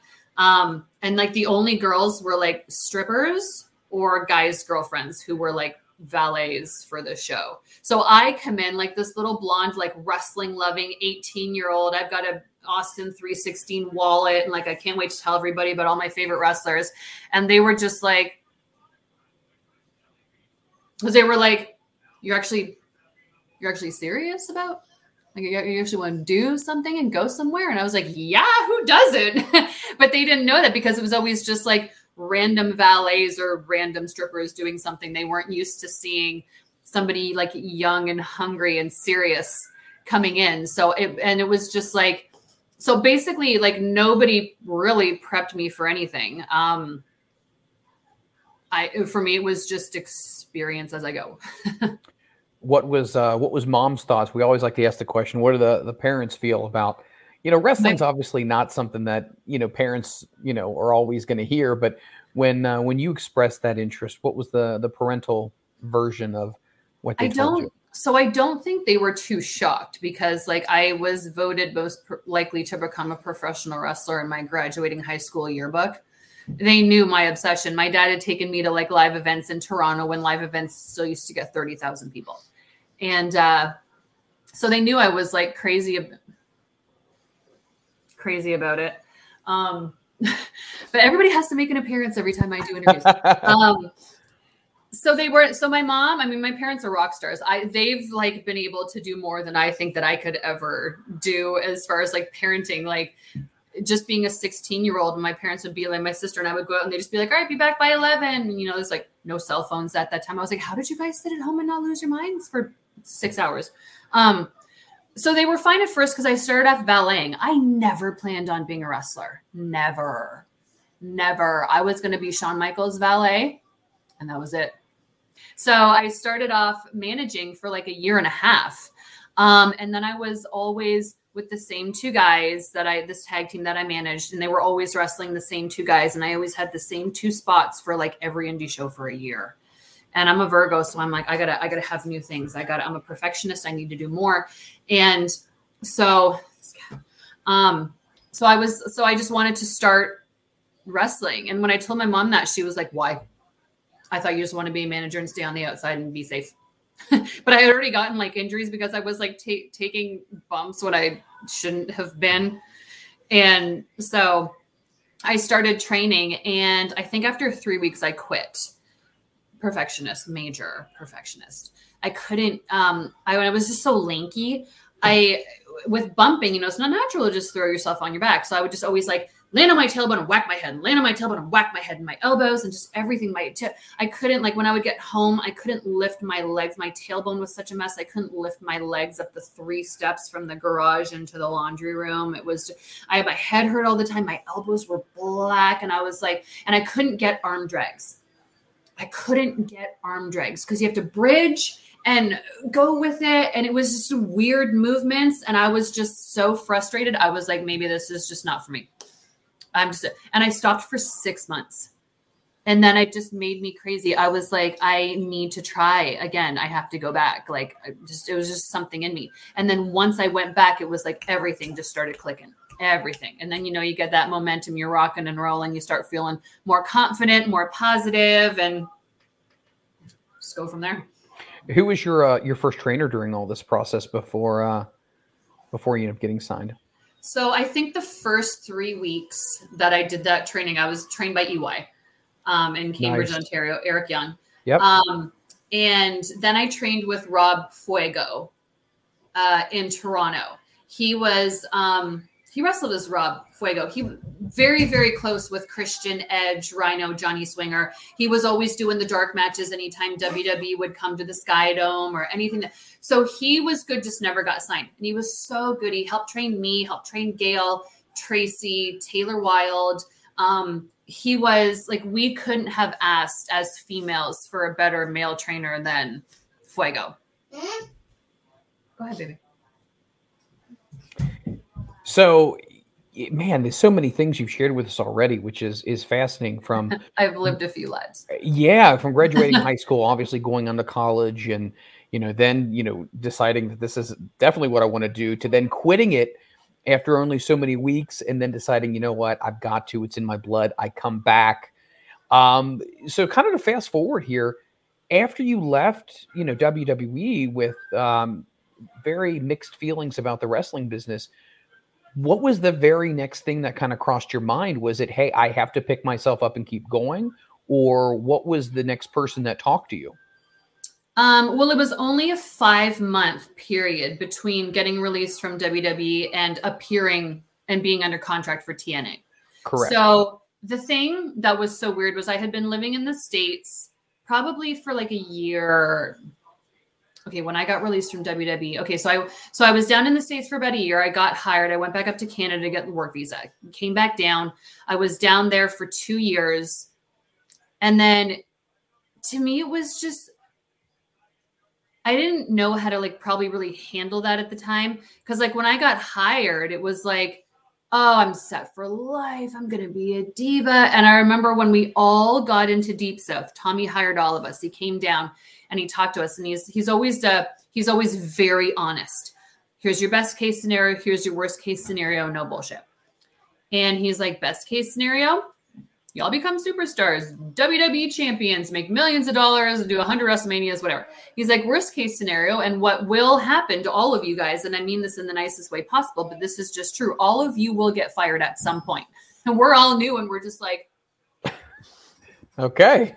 But it's true, because I mean, basically all of us have that. We're in Deep South anyway. At some point down the line, we've all got fired. I'd say the only person, Connor obviously did really good. Banks is back there, MVP. Mm-hmm. Luke Gallows, So I mean, like we've all done well in like our kind of separate outside of WWE ways. But I was so devastated when I got released. I moved in with my sister in her townhouse. Like I never had any plans of living in Canada again. I was just like WWE and beyond, forward, forward, forward. I never thought. So when I was back, go ahead, baby. Go ahead. When I was back and I'm just letting him have candy now. So when I was back in my sister's townhouse, like sleeping in the guest room, I was just like, what is my life? Like, what am I doing back in Canada? How am I not a WWE diva anymore? Like, I couldn't wrap my head around it. And I had done a couple appearances for TNA when they were at the Asylum prior to getting hired by WWE. And I knew a ton of people that were there. Sabin, Alex, Shelley, Scott, DeMar. Like, I mean, I knew almost everybody that was there from being there and then from indies prior to that. So when I got released just a couple months later was when they came up with the idea for the Knockouts division. So then they contacted me. That's when they were going to start it. So they contacted like 9 or 10 girls at once. And I was one of them. And, I worked for D'Amore's BCW when I was 19 years old. That's where I met Terry Taylor. They were both in TNA at the time. So they just contacted me. So I got released in May 2007. And then come September 2007 was when we all kind of went in right at the end of that month. And then we did that big battle royal to crown the first champion. It was October 07 at Bound for Glory. So it wasn't a huge time in between. I did a couple indies and I was with TNA. So who would you say was your biggest supporter as far as the women's division, all of you ladies, when it was in TNA? Did you feel like, obviously it was a contrast from what you experienced in WWE. A lot of people, even Jerry, said that he really enjoyed and had a lot of fun in TNA. So tell me a little bit about how you felt emotionally. Was there an emotional connection along with a professional connection? Did you feel like, okay, this is the experience that I wanted to have when I was going to be in WWE, but yet I'm having that experience now, but I'm somewhere else?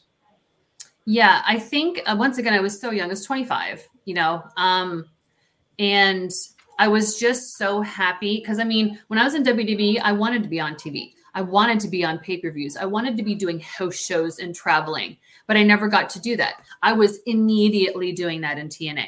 So I was just so happy about that because that's what I wanted. That's what I wanted. It didn't happen where like maybe I thought it would have, but once again, I probably would have got destroyed in WWE. Destroyed. So yeah, TNA was just perfect for us. You had mentioned, being destroyed with WWE. Do you mean as far as just they wouldn't handle you properly? They wouldn't have positioned you correctly? Tell me a little bit more what you mean about that. Somebody made my experience there horrendous to where I didn't even want to get on TV, which is weird. Like anytime they would come to the Atlanta area, we always had to go. And I never wanted to go because of this one specific person. Wow. So, which is very weird because it was like, I kind of just wanted to stay in the bubble, the little developmental bubble, just a little bit, but I feel like it would have destroyed me mentally and emotionally, not physically. I was good to go. Mentally and emotionally, probably. So I feel like that was kind of a saving the detour that I had to get released. And then, cause my release was BS. I got like 2 different reasons. And one of them was creative had nothing for me. And I was like, I'm supposed to go to TV in 4 days. What do you mean creative has nothing for me? And, I knew it wasn't a real reason. So when TNA went and contacted you, who's the initially pitched you the idea for the Beautiful People eventually? Well, that was mine and Velvet's idea. And we you guys are worked the ones on that pitched it to them. Yes, because there was so many new girls at one time. And Velvet and I were so similar in many ways. We knew each other prior because like she had come down to deep. We did WEW pay-per-view indie shows in Philly in like 2003.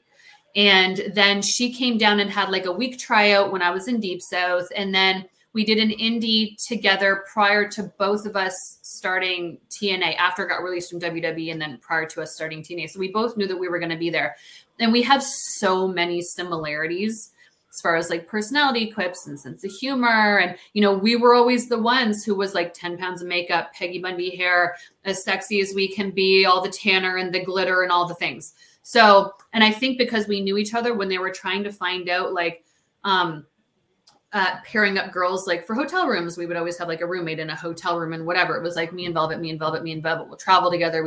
So we became close very quickly and we realized we were kind of like scanning the atmosphere. And we were like, there's so many new one singular character women here. We need to be different from that. So we wanted to do a tag team thing. We're like, let's be a little group. Let's be a little, we got these so many similarities. Like, let's let that be our different thing, to where everybody is one singular person, but we're like two, we're a team, we're a group. So we brought that up to Vince and he loved it. Vince was such an easy person to work with. He always listened to ideas, was always there to talk, was always so supportive, covered the show and the women. The opportunities were always so equal. And the only thing that we didn't agree on was the name. We started TNA with both of our indie names, Talia Madison and Angel Williams, for like the first 2 months we were there. And then all of a sudden, I guess they just decided they wanted to change our names and have it be a different TNA specific thing. And then they gave us Velvet Sky and Angelina Love. We hated them at first. We were like, these are the dumbest, lamest. Like when I called Tal and told her what her name was, she freaked out. She was like, what is even a Velvet Sky? And I was like, Angelina Love. I was like, love, like that's my last name. But they thought they were real creative because Angel was an Angelina, so it's like not too far off. And I was like, oh my God. So, but we love them now, obviously, like love them now. But at first we were like, we would have appreciated some input on this. But because we had literal porn star names, we were like, let's just go with it, whatever. So we wanted to call ourselves Velvet Love Entertainment. Like, there you go. Sounds like a porn company. Perfect. We're just going with the flow and we're making it work. But then literally as we were telling Vince that's what we wanted to be our name, he said the Beautiful People. And we were like, that's so lame. Like, what? We're going to be a the? Like, oh no. We were like, that's so tacky. We thought it was so tacky. But he was like dead set on the Beautiful. We thought Velvet Love Entertainment was so creative. We were like, oh, this is it. And he was like, the Beautiful People. And we were just like, but once again, it was like, it worked out.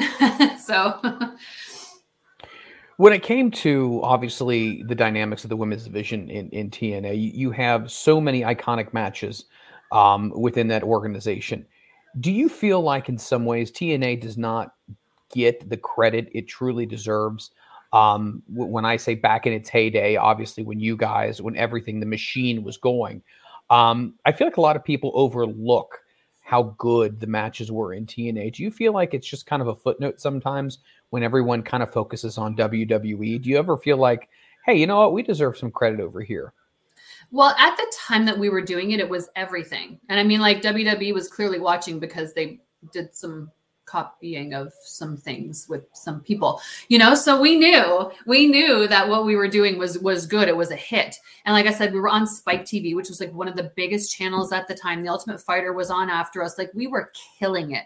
So we were getting the highest rated segments on the shows too. Like the Knockouts were always getting the highest rated segments on the shows, which we were like blown away, proud, like just couldn't believe it. So at the time, it was like, we felt like we were getting the credit. We felt like we knew and everybody else knew. But I feel like as time's kind of gone on, and then once WWE decided to be like, we're the women's revolution. If people were too maybe young to be watching TNA at the time that we were doing what we were doing, and they just kind of grew up with WWE, that's all they know, right? So, but I feel like there was, this must have been like 2 years ago, if not more. Some website on Twitter did a poll where it was like, who, in your opinion, was the actual real start of the women's revolution? Like, was it WWE? Was it the TNA Knockouts? And we won that poll by a long shot. And I'm talking like thousands to tens of thousands of votes. So we're like, okay, people know. But WWE is like always the number one. So it's almost like nothing outside of WWE would get WWE sized credit, But like I said, as far as Velvet and I, we've made history and made ourselves household names without that machine behind us. And we're always going to be proud of that. Did they ever reach back out to you, WWE, at some point, obviously, and say, hey, we have seller's remorse? Or was there ever a conversation or an email or a phone call that was made your way to say, hey, we're over here. We'd be very interested. Did that ever happen? No. I don't know that they cared because I don't know. Because, once Velvet and I started really going with the beautiful people, everybody was like, oh my God, this needs to be in WWE. This needs to be in WWE. But I think because WWE knows what they did to both Velvet and I prior, they were like, oh no, we'll just do it with our own girls and we'll make it bigger and better. Is what I feel like their thought process probably was, but it didn't work. Did you ever have any conversations with some of the ladies in WWE during this time, when things were really hot with the women's division in TNA? Did you ever get any feedback from any of their women wrestlers from any promotions? No, because like that Forbidden Door thing wasn't there. It was like direct competition. So it was like, like there was no, like none. Like I've always been close with Natty. Like we were in Deep South together. So like Natty has always been like a sweetheart, super cool. Like just like, hey, talk to anybody. It's fine. But no, it was like, we were like, we're doing our thing on TNA. And they were like, we're doing Raw and SmackDown. So it was very like, that time was extremely competitive. So there was no like nicey. The lines were definitely drawn. Yeah. At that time. Now it's like, nobody cares. It's cool. But at the time it was very like, yeah. During that time, was there ever any match in particular that you felt like you were the most proud of? A moment that you were like, man, I really killed it during this moment, or a match or segment, something at that point in time that you just felt like this is everything that I've always wanted to put into it. And here it is. And I got to show it. Yeah. I feel like the first time yes, baby. Yeah, in a second, baby. Come on. When I first won my first Knockouts title, I always want to say that was my best moment, but I was unconscious on my feet live on pay-per-view. So it could have gone better. But to me, but winning that, even though it didn't make my pay anymore or whatever, that was like such validation for me, because I knew I was good. I knew what I was capable of. And it was kind of like my to WWE, where I was like, there you go. So yeah, this obviously the whole beautiful people thing was just everything for us. And it still is 14, almost 15 years later, which is amazing. And we had a lot of fun. I think also my last knockout standing match with Gail, I did at Hard Justice. I think it was 2014. Mm-hmm. That was one of the most painful things I've ever been a part of. But it was also just I had already been in the business at 14 years at that point. So it's very easy to get stuck in your own bubble. Absolutely. Of just doing the same things all the time. You need to find new things to do to challenge you. To challenge you to come up with something new. And that match specifically like completely took me outside of my box. And I kind of wasn't prepared for it because I didn't know until like that day when we got there that we were doing it. And we were also doing 2 shows that day. So I had to work prior to that. But I loved it because it was like so hardcore. And like, I never do that. And it was with Gail and I trained with her. So it's like so comfortable us working each other. And it got like better than Divas and holy shit. And this is awesome chance. And we were just like this, we were in, in Manhattan, New York, like, but it was just so outside of what I would regularly do in a ring. At first I was like, I don't want to do this. But then I was like, oh, this is going to be awesome. And then afterwards, I just loved it. And that's always the match that I bring up as far as like took myself out of the box kind of thing, that I'm thankful for having done that. Because it just makes you, just as an artist or a performer, it just gives you that much more, especially after a certain amount of time, to be like, oh, I still got this in me, or, oh, I can still come up with new stuff. Like, it's very refreshing. Well, gosh, I feel like there's so much more meat on the bone. We can do another one. I was going to say, Angelina, I would love to pick your brain on psychology and, just how you have now influenced the next generation of women and so many different things, because you've been a staple in women's wrestling for such a long time and you're still doing it at a very high level. And I think with the way you carry yourself and the integrity that you hold for yourself, and very family oriented. Those are things that I would say I appreciate a lot when it comes to a talent that I follow. So definitely, I would love to get a part 2 with you because I feel for sure more. For sure, I would love to. Now comes the part of the conversation. You've taken the SATs, probably. You've taken the ACT, SATs. Nowadays, did you know there's some universities? I have my master's. Never took SATs. Oh, you haven't taken the SATs? Is that an American thing? I went to school in Canada. Oh, that's right. Okay. I didn't take any. I don't think I literally went from high school straight into college. I don't remember anything like that. So, well, here in the United States, they have tons of standardized tests, which is just one of those deals. And we kind of have our own standardized test, but it only is one question. This one question, though, Angelina, I'm telling you, it's not a favorite question, is it? Because I'm really awful at the favorites game. It's not the favorites, but I'm going to turn it over to the Rit, and I want the Rit to pose it to you. Okay. Before I get to that question, I have been dying to know what the hell Taz always meant with Velvet with Let the Pigeons Loose. I never got that every time. Yeah, he always said it with us. I don't know. But we just always knew he said it and it was funny. Tal would probably know. I don't know why he said that. But it was probably just like, when you like, what am I trying to say? You open up something, like if you opened up a door and birds would just fly out, it's like, here we are, and here's everything. It's probably something like that. It's just like bend over and let loose is what is probably like the best thing that I could come up with. As Freeland almost is done choking. Not let loose in that way. Just shake is what I meant. But yeah.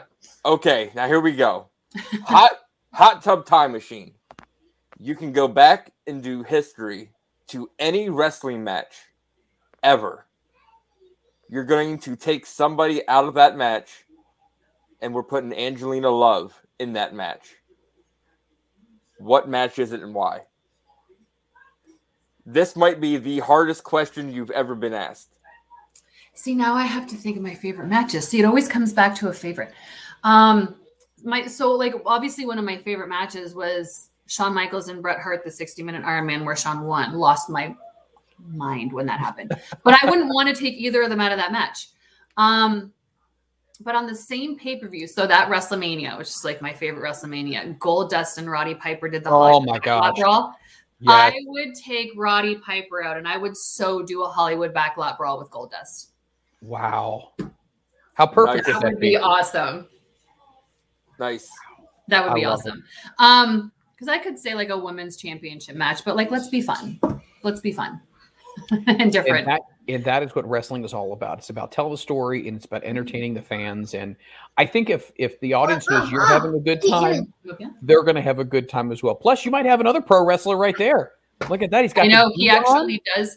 He actually does do a little karate and a little bit of wrestling. Yeah. He just wants candy right now.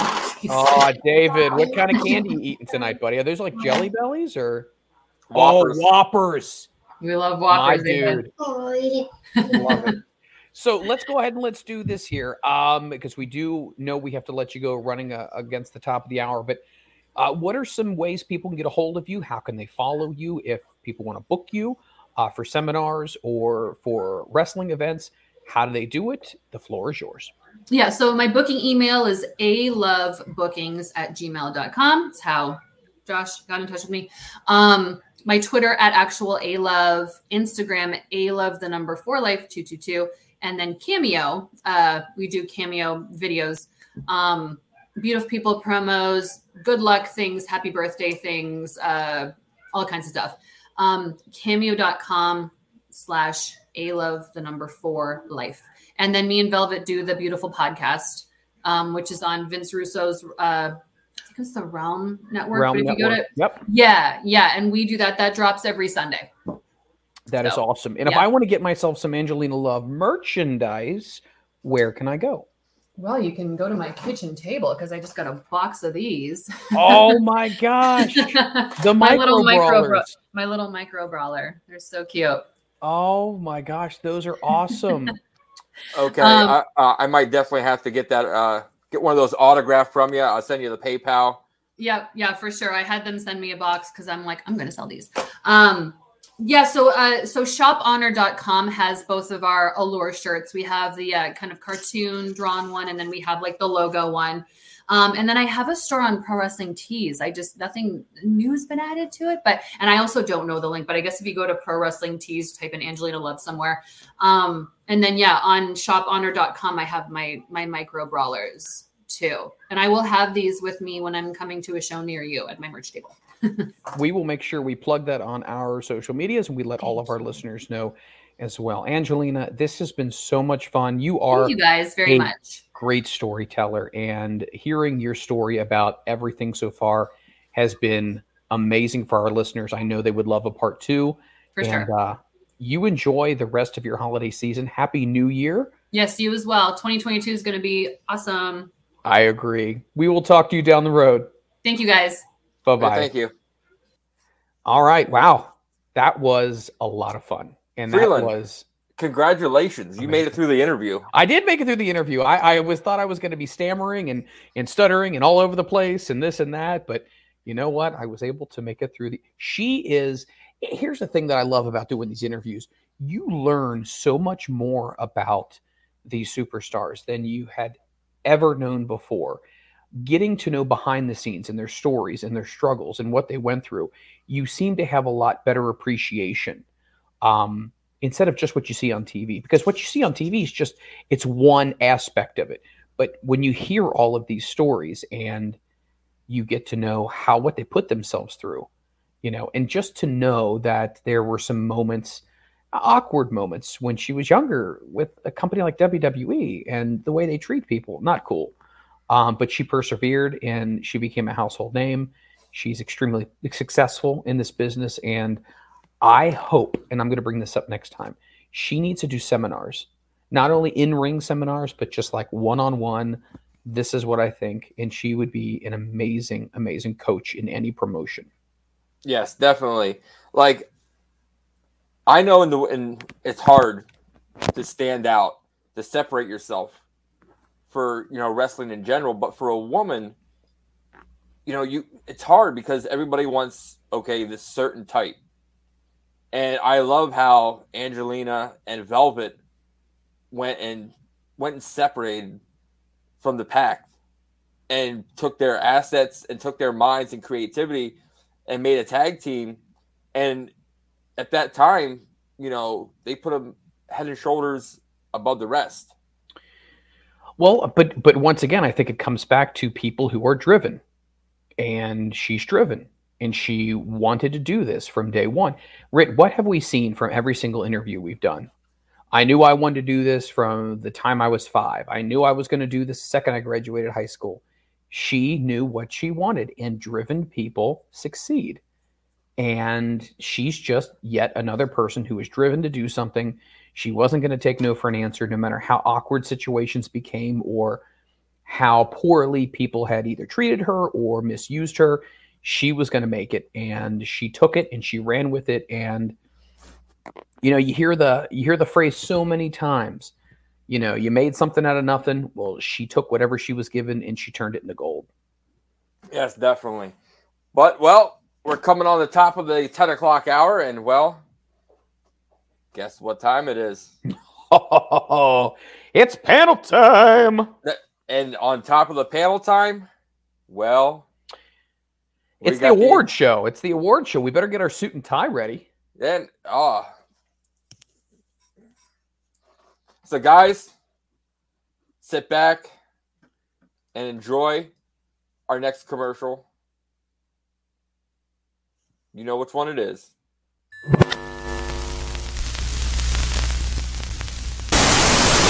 I'm too sexy for my love. Too sexy for my love. Love's going to leave me.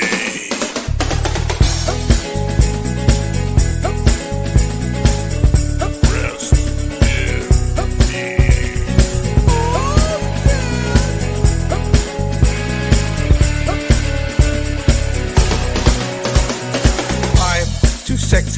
shirt. Too sexy for my shirt. So sexy, it hurts. And I'm too sexy for Milan. Too sexy for Milan, New York, and Japan. Take it.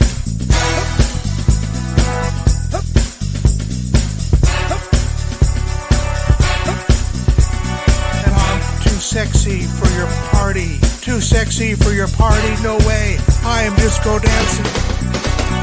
I'm a model, you know what I mean? And I do my little turn on the catwalk. Yeah, on the catwalk.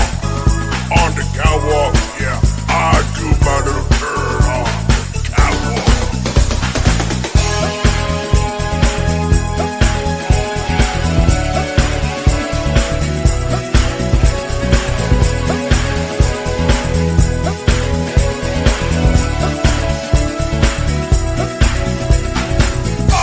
Too sexy for my car.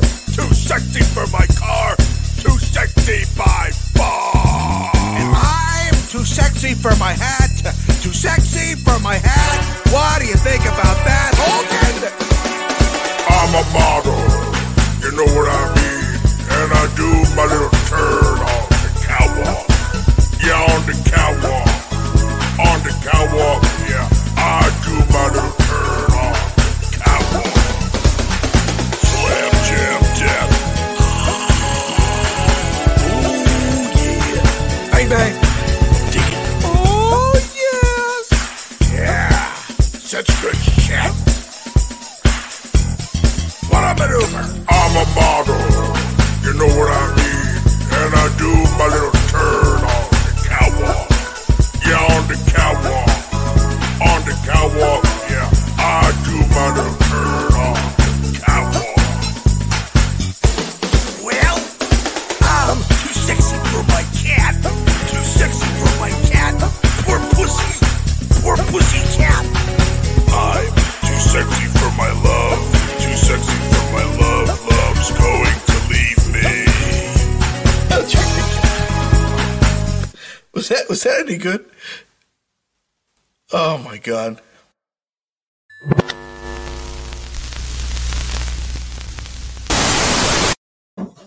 Welcome back to Front Row Material. My name is Mike Freeland, and I'm joined as always by the Ritster. I just read the Ritz text message. That is just tremendous. Yeah.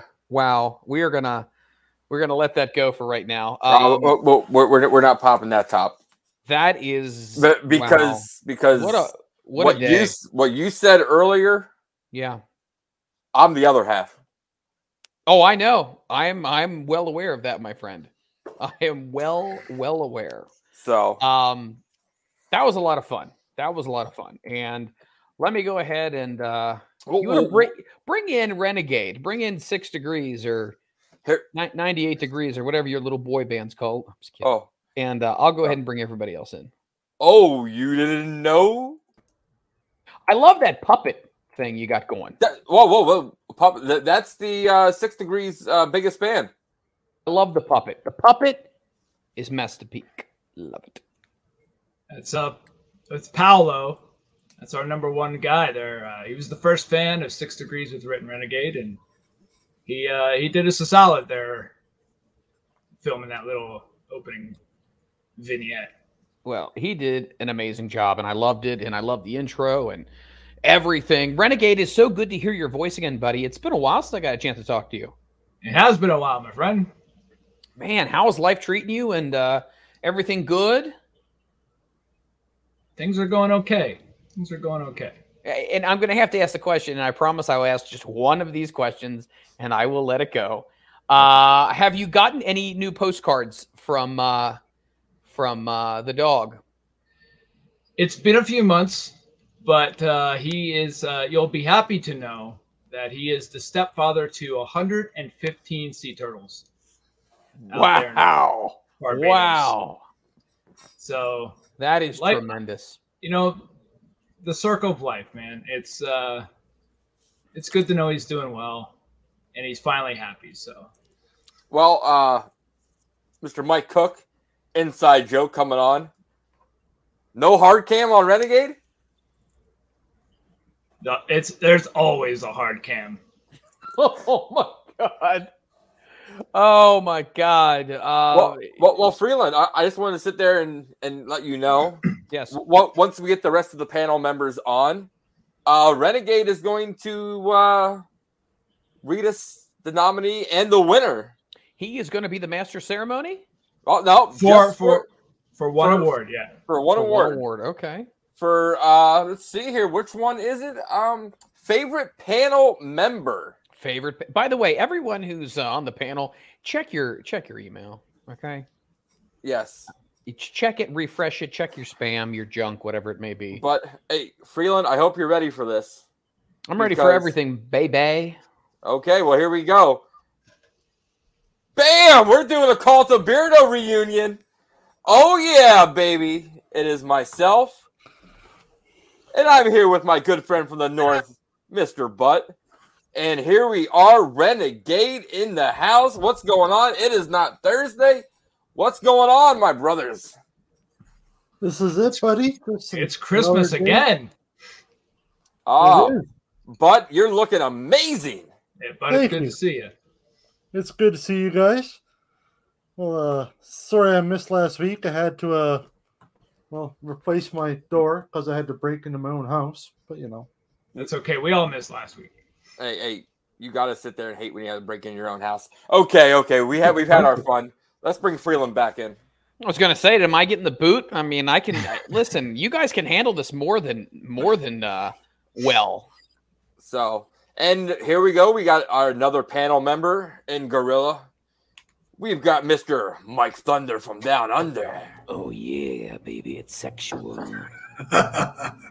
What's happening, everyone? This is your buddy Mike Thunder, the man of Wednesday and Thursday nights. And for all you ladies out there, all you gotta do is give me your number if you want to call up on Big Mike Thunder. You know what I'm saying? I like it. Because it's Tuesday night. You know what time it is. Along with Freeland, the Rit, the Butt, and the Renegade, you don't have to get paid to be part of the Tuesday night delight that is the front row material. I tell you what, I'm already soaking wet right now. I'm soaking wet. Speaking of soaking wet and the Hershey squirts, we've got Mr. George Pooney. George Pooney. I am. Turn your volume up. We can't hear you. It's up.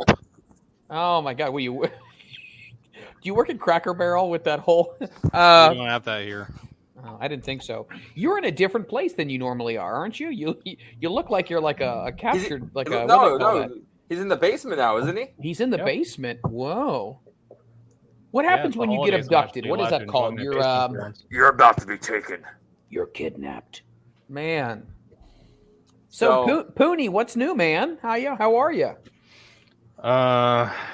Just working my tail off as usual, and this is my one day off again. Hey, we love that you sit there and spend your one day off here when you're not hustling and bustling, taking over our YouTube page, making it look as great as you make it. Thanks. So, guys, God. It is the first award of the night. Oh shit! And well, let's take it over to the Renegade. Yes, sir. So, I am here to award out the award for favorite panel member. So, without further ado, let's get to the nominees, shall we? We have Liam Savage. We have Anton. We have The Butt. And Mike Cook. So, ladies and gentlemen, the winner for favorite panel member is Mike Cook. There we go. Congratulations. Congratulations, Mike. You will be given a few brief minutes for an acceptance speech. I hope you have one prepared. So, Renegade? Accepting this award from Mike Cook, I want to take this opportunity to say, because I got a bone to pick with this whole process right here, right?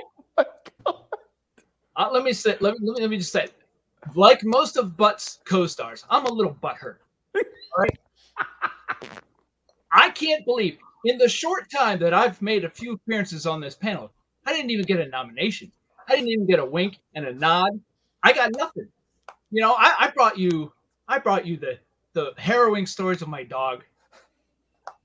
I brought you into the world of adult films with the greatest star in the world, but okay, we can't even get a nomination. I don't know who these people are that decide these things. These elitists that sit around in their underwear in a hot tub playing whack-a-mole with each other. This just goes from bad to worse. The crap rolls downhill. You know what I mean? First of all, at the AVN Awards, the Butt lost the award for Best Male in a Solo Fisting Scene. Okay, that was heartbreaking. Okay, then It was more than my heart that I broke. on top of that, okay, I lost out in a directorial award for an innovative scene in a movie that was a short film titled "Excuse Me, Miss, May I Push in Your Stool?" in a scene that involved animal crackers. Okay, it was groundbreaking. Okay, and then I can't even get a nomination here on this show. So you know what that means? Oh! Wow. I have no idea what just happened, but yeah, we're just gonna. Okay, to get the winner on here, it is time for acceptance speech time. Mike Cook, I want to apologize for that rant. We're gonna have to, take that to HR. That was kind of unprofessional. But Mike Cook, the floor is yours for a few brief moments of your acceptance speech. Terrible. Okay, so I'm good. I don't have to worry about the Renegade coming in, and in his case, coming in hard. But before I want to say thank you to FRM and thank you to the most people, Liam Savage, don't get butthurt. It just shows how much of an impact I left on the show, even with my absence for the past few months, working on rebuilding Mike World Order, and coming up with different concepts based off of the ideas from shows like Coulter Beardo and FRM. But that being said, because someone like Liam and, the Butt and many others are probably, like I said, you can say it's rigged. I don't care. The people voted. They voted the right person. But because some of you want to cry, I'm going to give you the honest truth why I won. Okay? This is the exact honest truth why Mike Thunder got the win. They say that all men are created equal, but then you look at me, and then you look at people like Liam Savage, the Butt, and everyone else, and you see that statement's not true. See, when you go in a voting with someone, you get a 25% chance of winning. But I'm a genetic podcaster, and I'm not normal. So you add these people into the mix, your chances of winning go drastically down. You see, on FRM, you got a 25% chance of winning. But me, I have a 75% chance of winning because some of you know you can't beat me. You're not even going to try. So Liam Savage, you take your 25% chance, and then I take my 75% chance of winning, and then you have 100%. But then when you look at all the others, you got a 66 2/3 chance of winning, and I got a 141 2/3 chance of winning on the FRM votes. Okay? You see, the numbers don't lie, and they spell disaster for all of you on Front Row Material as your first ever panel winner. And like I said, you don't have to look at the number to know that these people voted for Mike Thunder, okay? Because there's two things I care about, all right? My jar of Nutella and my fine Bella. So when I beat all of you once again in 2022, I'm going to whisper in all of y'all's ears, Thunder does matter, bitch. Whoa. I mean, did we just get some Scott Steiner math right there as well? Oh wait, did something happen? I was busy counting the dots on my ceiling tiles here. What's going on? You are terrible. What's going on? Oh 4 my minutes of God! my life I'll never get back. We all need to congratulate Mike on his victory. Mike, congratulations! You are the 2021 panelist of the year. Were you doing your Kenny Omega impersonation there, George Pooney? No, I didn't. Well, I don't want to get X-rated here and get us thrown off, so no, I'll just no comment. So congratulations, Mike has one victory so far tonight. However, there's many more awards to come. Ritster, what's the next award we got here? Let's go scroll on down here. By the way, thank you to everyone who's joining us tonight. Based Kip as well, ECW fan, thank you very much. J-Rod numero uno, thank you as well for joining us. And everyone else who's in the chat as well, just want to say we appreciate you. All right, continue. And here we go. Next up, favorite sit-down interview on FRM. Favorite interview in 2021. We've got Dan Barry. Dan Barry, that was a good one. We've got Crowbar. Crowbar making his comeback, yes. We have P.W. Anderson. Love you some P-Dub. And we've got the world's most dangerous man, Ken Shamrock. Kenny Shams, love me the Kenny. And the winner is Crowbar. Congratulations to Crowbar for winning the most impressive interview of 2021. That is awesome. Does Mike Cook get credit for that too? You are terrible. Let's first throw I'm just asking. Let's throw it to the butt. Butster, what do you agree with that win with it being Crowbar, or do you think it was Dan Barry, C-Dub, Kenny Shams, or someone Crowbar else? for sure. Crowbar for sure. Interview. So, but what was the part of the Crowbar interview that really got your attention that you loved? Oh, when he was talking about wine, got my attention. I'm not gonna lie. Say, hey, this guy likes wine. I can dig that. He likes the wine. What about you, Liam? That wasn't my favorite. My favorite was CW because he really got you guys got in depth with him, and he talked about a lot of stuff you wouldn't expect, mental health and all that, and just the injuries and everything. It was really in depth, so I really liked that. It was, I thought. Excellent. It's always good to hear what people thought about the interviews after we do them. All kidding aside, we don't really get to chat with each other after an episode is over, so it's neat to be able to hear what you guys have to say about that. So very cool. But once again, congratulations to Crowbar. Great interview, but everybody else, it was great interviews so far in 2021. Looking forward to 2022. Ritster, what is our next award? Well, next award will be favorite Mike Freeland mooch item.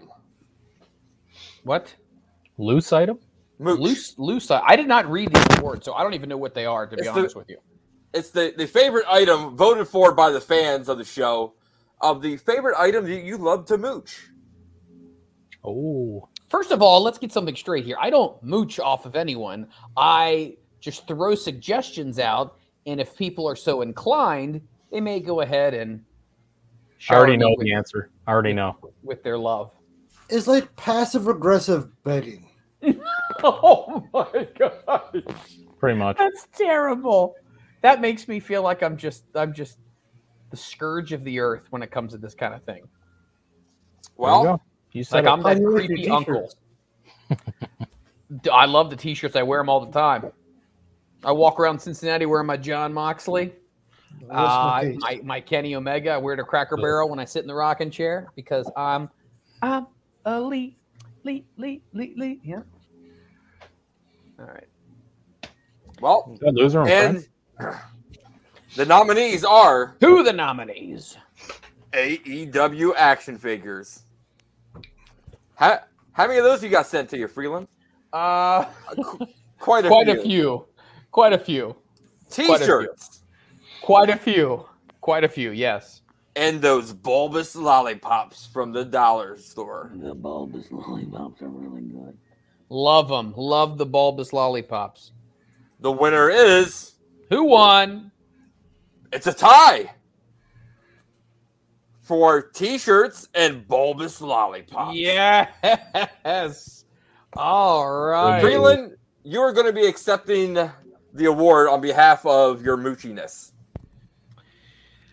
I would just like to personally thank all the listeners who've taken time out in consideration, and their wallet for that matter, to share their love and appreciation for my talents and my incredible soothing voice that I've been told, and just say thank you. And once again, obviously, I'm not telling you have to buy me anything, but if you would like to, you're more than inclined to. I'm going to be opening up a P.O. box soon. So feel free to go ahead, and I'm going to post it on my Instagram and Twitter accounts, so you guys can go ahead and feel free to go ahead and just send whatever it is that you'd like. But I just want to say I love you all. I thank you very, very much.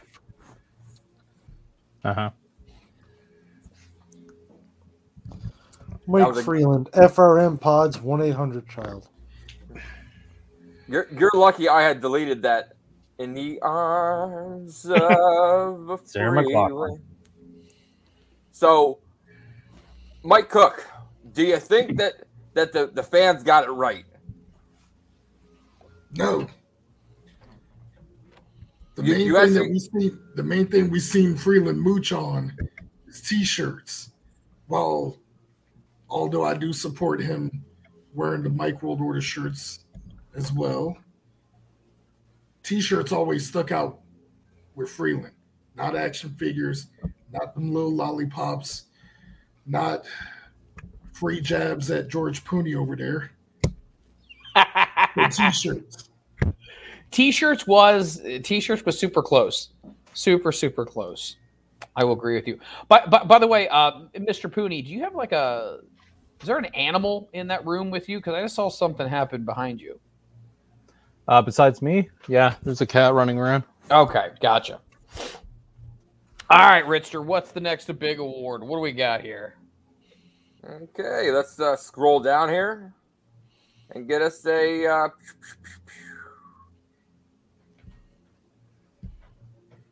Oh, here we go. Here's a good one.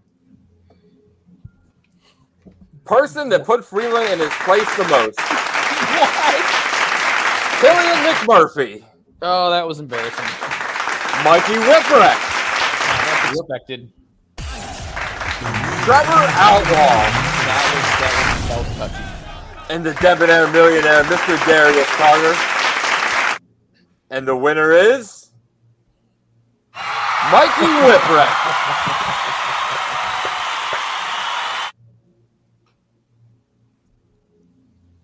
Mm-hmm. Mikey Whipwreck, yes, he definitely has had many things to say to me and about me on many occasions. So I would agree with that well-deserved win by Mikey. Man, that was a landslide of a win too. But then again, everyone else just had an hour to put you in your place, where Mikey had 3 years worth to put you in your place. This is true.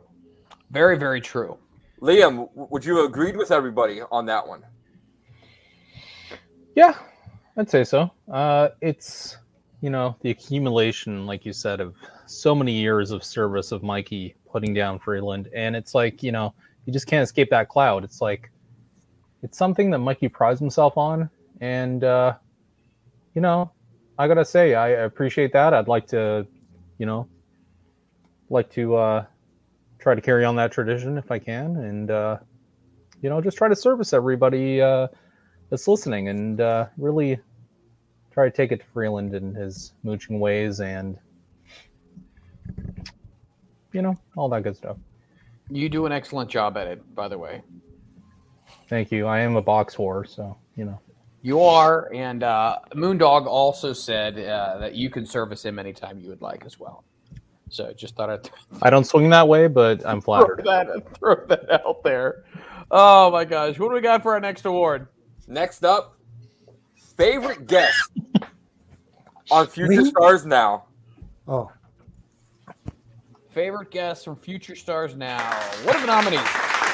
Trevor Outlaw. Trevi Outlaw. Ms. Pee Pee Poo Poo, Erica Lee. Matt Turner, and Darius Carter. Wow, nominated again. And the winner goes to... Oh! Miss Pee Poo Poo, Erica Lee. Erica Lee is the winner. I think we all enjoy a little pee poo poo from Erica Lee. Am I right on that one, Mr. Butt? Indeed. Well, guys, here she is. A winter wonderland. A Christmas miracle. Speaking of miracles, ting, it's me, Erica Lee, your miracle. Apparently, you all think that I was the best guest on Future Stars Now all year. I even beat out that egghead Darius Carter. Although, granted, future star, I don't know, probably the wrong category for him. He's been around forever. Thank you. Thank you so much. I humbly accept your miracle, Erica Lee. Wow. That was pretty tremendous. That was tremendous, I tell you what. I mean, he's been nominated multiple times and has yet to come out with a victory, but congratulations to the incomparable Erica Lee, who continues to succeed in wrestling. But you knew the nominees. What were you thinking on that one? I picked Darius Carter. I thought he would win just because he verbally abused Freeland. And that entertained the shit out of me. That's the reason you would vote for him? Yep. I thought he was going to make you cry. It was great. He raked me across the coals a few different times. He did, but you liked it. Oh, I tell you what can I say?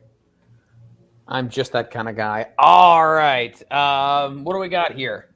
What's your thoughts? On what? Oh, I don't know. Darius Carter. Thanks for joining us. Yeah, well, Darius Carter for the win. There you go. Mike Cook, what do you think about Erica Lee winning this one? I got to go with should have gone with Darius Carter as well too. I mean, he thrashed you pretty bad on that episode. He did. Darius Carter is damn good. Darius Carter should be signed to a major promotion. No bullshit whatsoever. The guy is ridiculously talented. I can say that even though he did thrash me verbally. It just shows you how talented of a dude he is. And he's awesome in the ring, and he definitely fits that MJF stable, if you will. So congratulations, though, to Erica Lee for pulling it off. What do we got next? Favorite show on the Front Row Material brand. Oh, favorite show. We have Future Stars Now. We have The Cult of Beardo. And we have FRM Pod. But would you like to say who won? And it's not probably who you're wanting it to be. If the Cult of Beardo didn't win, I quit. See you later. This will send me right into the red zone. Oh, It's no. rigged. Oh. It's rigged. It's rigged just like 2020, kids. I'm telling you right now. Just like favorite panelist. Unfortunately, for us on the Cult of Beardo brand, FRM Pod won that this year. Freeland, would you like to give a few congratulatory moments? I would love to. Get the camera on me, straight on me. Get it. Let's go. There you go. Now you're doing something. I'd like to thank everyone who voted for this. Appreciate that. Front Row Material. We've been working hard to give you the best interviews, the best panel discussions, and just the overall best content. Once again, all over the entire 2021 spectrum. So I appreciate that. I humbly accept this award as the leader of the Podcast Nation. So thank you very, very much. Freeland, I appreciate that. Next up, we are going to be going to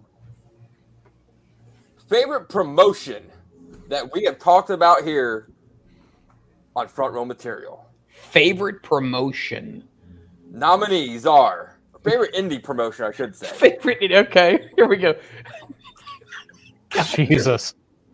New Texas Pro Wrestling. New Texas Pro Wrestling, yes. AAW. AA Dub.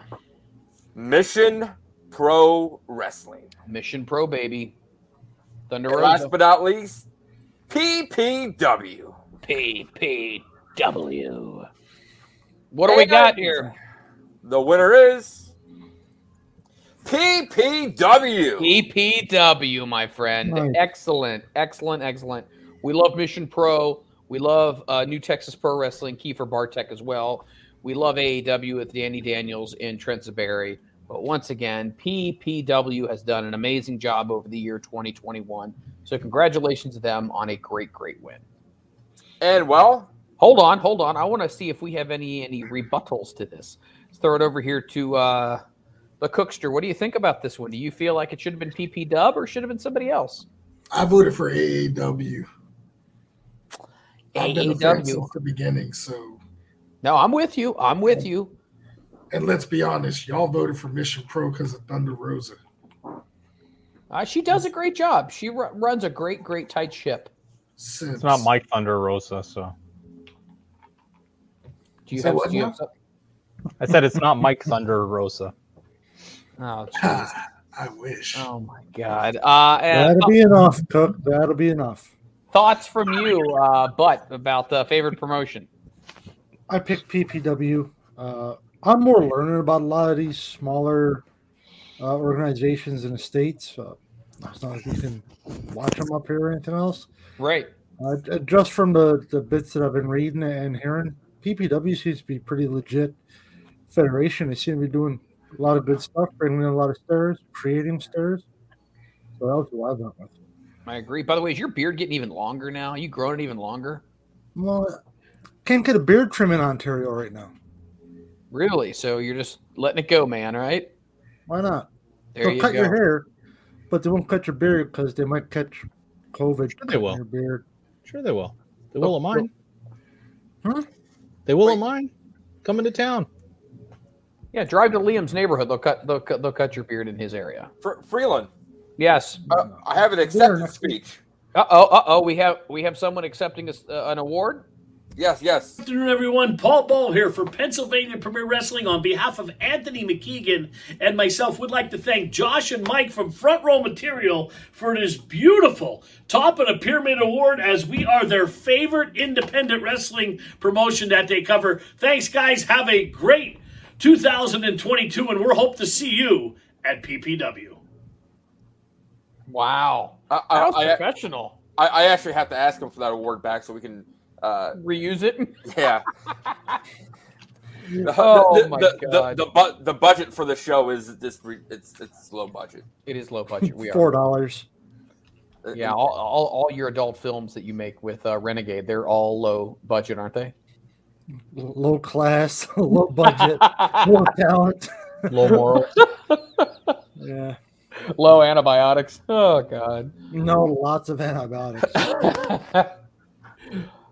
Do we have any more awards, or does that wrap up our award season? We have 3 more awards. Holy crap! This is like the Oscars. Jesus, that goes to like 2 in the morning. Next up is most heartfelt interview. Most heartfelt interview. Who are the nominees? The Pope, Elijah Burke. Yes. Lufisto. Ooh, that's good one. C.W. Anderson. I love it. C.W. is nominated again. And Ruby Ray. Ruby Ray, that was a great one as well. And the winner is... Who's getting it? C.W. Anderson. No brainer. That is tremendous. CW did an amazing job in his interview. So happy that he finally, after being nominated 3 times, comes away with an FRM award. Yeah. Mike Cook, what are your thoughts on the C.W. Anderson interview and, for the most heartfelt interview? I agree. I actually voted on CW, and he was actually one of the first wrestlers I met at a meet and greet when I moved to Virginia. And very solid, very kind person. I loved this interview. I really did. What about you, Liam Savage? Yeah, like I was saying before, CW was really great. It was like the sleeper interview, I think, of the year, and because nobody really expected that much depth, and yeah, I've been a big fan of the guy for a long time, but this just made me a bigger fan. So, but if you didn't pick C.W. Anderson, you were wrong. Yep, that interview was fantastic. Nobody else came close. No offense to the other ones, they were great interviews. C.W. for most heartfelt. It wasn't even a contest. Yeah, I love the interview, especially, I never thought I'd be talking to C-Dub, and then next thing you know, I'm talking about freaking baseball for what? We went like 15, 20 minutes At least just in 15, baseball. 20 minutes just on baseball, yes. So, I loved it myself. Next up, second to last, most charismatic person on FSN. Ooh, on FSN. Lila Gray. Ooh, Lila Gray. Good one. Nobody better than Andy Header. Misa Kate. Oh, love the Krispy Kreme. Love Misa Kate. And Killian McMurphy. I know who I'm pulling for in this one. The winner is Misa Kate. Misa Kate. Huge fan of Misa Kate. Mm-hmm. Love Man, that's what I picked. Yes, I love that interview. Freeland, you took the shoe out of your mouth eventually. I understand.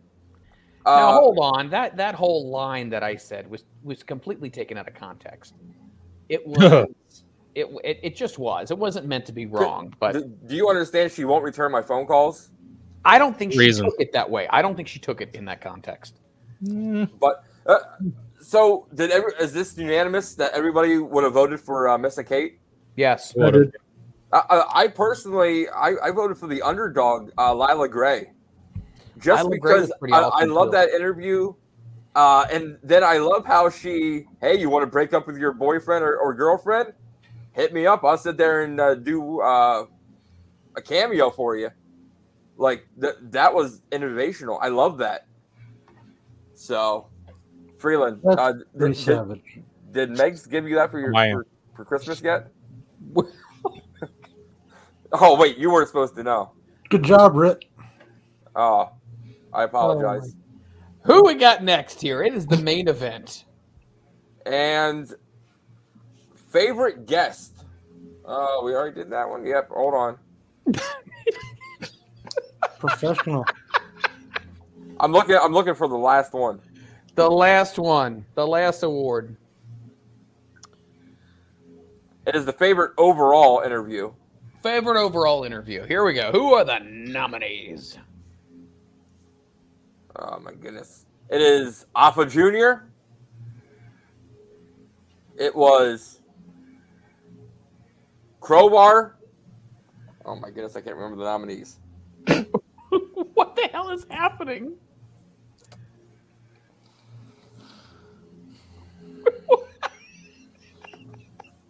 Let's just say everyone wins. They're all winners. Nobody watching this show wins. No, If you're watching this show, you've won. We'll lose a couple hours of our lives. Yeah. I was going to say you've lost 3 hours of your life. Okay, Sabu, Alpha Jr., Ivelisse Velez, and Crowbar. And the winner was Crowbar. Wow. Favorite overall interview. I'll clap to that. this Crowbar year. did a good job. But I still think a lot of people probably would have put C-Dub in that conversation. Am I correct? Yes, if he was a choice, that's who I would have went with. But I went with Crowbar. So, guys, great year. Great. Last one. Let's kill this panel and kick it up a notch and take out the new year. Why you want to kill me? That's not very nice. Well, no, I'll do that. What do you? Hey, Buster, Gotta be done. what do you got in your hand? What is that? Oh, I got a new microphone for Christmas. Did you? Did you get a blue as well? I do. Yeah, but you got a blue black. It's a blue Yeti. Is that what that is? I think it's a what is it? Snowball. Snowball. Yeah, it's a snowball. Oh, Yeah. I love snowballs. uh-huh. I'm sure you do. You look in the Urban Dictionary, you'll find out the explanation for that. That's terrible. All right, Hey, guys, that's it is your favorite part of the evening. It's the panel where we When ask the show our ends. panel 6 hotbed questions and love to get their opinions on what's going on. Let's go ahead and let's jump into our first one. Topic number 1, Eric Bischoff actually makes his return to WWE on last night's edition of Monday Night Raw. He was part of a backstage segment, and he was also the officiant of the Miz and Maurice's wedding vow renewals. A couple of questions here. I'm first going to start off with Mike Cook. Mike, Eric Bischoff back in WWE. Did you like that idea? Were you surprised by that idea? What was your takeaway from Eazy-E showing back up again in WWE? I was surprised at Eric Bischoff being on Raw. Not sure if he has an upcoming role or if they're going to do anything with him. But it seems like with everything that's going on in the world of WWE, I feel like they're desperately pulling straws on how to get not just casual fans back, but ratings. Because a lot of their shows, the arenas, are half empty.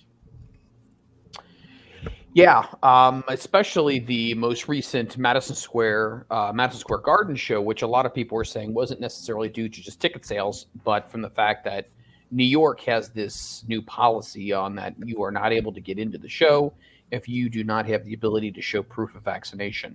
I think with the way the climate is on shots in the States, that's definitely going to impact some people going to live shows. But I was going to say it's actually gotten worse tonight at their show in D.C.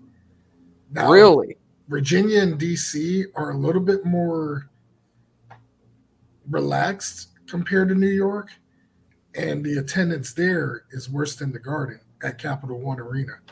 Oh, wow. A lot of people sent me photos and videos live as it's going on. It's worse. And if it's worse than the Garden, it's not good in your nation's capital. No, I agree with you on that one completely. Let's throw it to the butt. But what's your take on this? I mean, not only Eric Bischoff being back in WWE, whether this is a one-off or whether this is something that he'll be used again for, what was your take on that? I was surprised, honestly, because he did little run-in with AEW. You know, things didn't end well when he was with WWE last time. I'm pretty surprised that he went back. I don't think Bischoff is a ratings pull by any stretch of the imagination. Nobody's going to tune in because he's on, or he's not going to create new fans.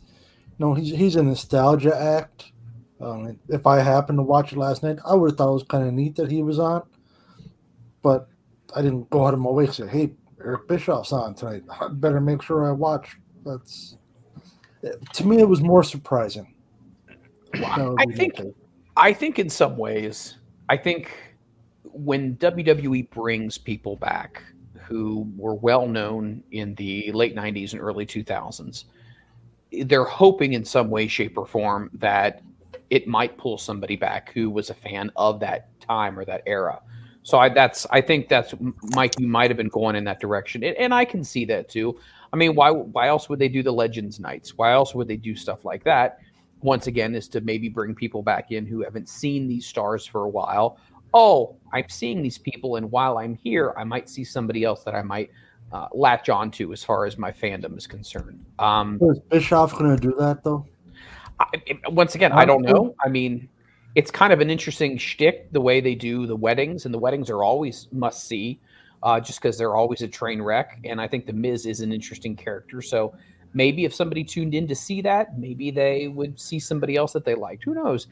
Wrestling fans are very fickle, and me being one of them. But it's interesting to see what the reasons are that WWE brought somebody in. But I also read that it actually the deal went down on December the 23rd, literally finalizing everything. So it literally came together very quickly, Eric said.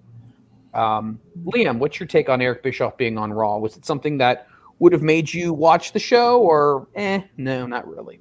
No, I mean, it's interesting when you get a kind of a legacy character on there, but I didn't feel like, it was a be-all, end-all of me tuning in or anything. I didn't even know until it was brought up to me. Sure. by you. So I had no idea, but it's good on him though. You know, I mean, like I was never a fan of his when Nitro was big. Like I thought it was just, I couldn't stand the guy, but that shows he was probably doing a good job. And through hearing him on his podcast and everything else, he seems like a pretty decent guy, and I'm glad he's getting opportunities still. And you know, he has had an impact on the business, so why not put him on there, right? Nobody should think that anything's out of bounds nowadays, just based on the fact that anybody can go anywhere, anybody can be in the Hall of Fame now. There's no forbidden door. There never really has been. So, you know, having him on there, it's not going to be a needle mover, but I mean, might interest a few people, but you know, in the end of the day, I don't think it's like a huge deal really. The second topic I'd like to get into here is in a story that was with WrestlingNews.com, and they were telling a little bit of insider information here on, you know, what changed WWE's feelings about Karrion Kross and Scarlett Bordeaux. And it was interesting because they were both on Renee's podcast, or I'm sorry, not her podcast, but I believe it was her. She has a series. Oh, it's a podcast. Is it the Oral Sessions? Yeah. Okay, perfect. Yeah. And they were basically saying that they both got emails pretty quickly, back to back, telling them that they were no longer going to be needed in the company. And when they went to further find out what those reasons were, I'll actually read you a quote. So Kross said, "So I got a picture of what my new outfit was going to look like. I showed Scarlett. We both started laughing.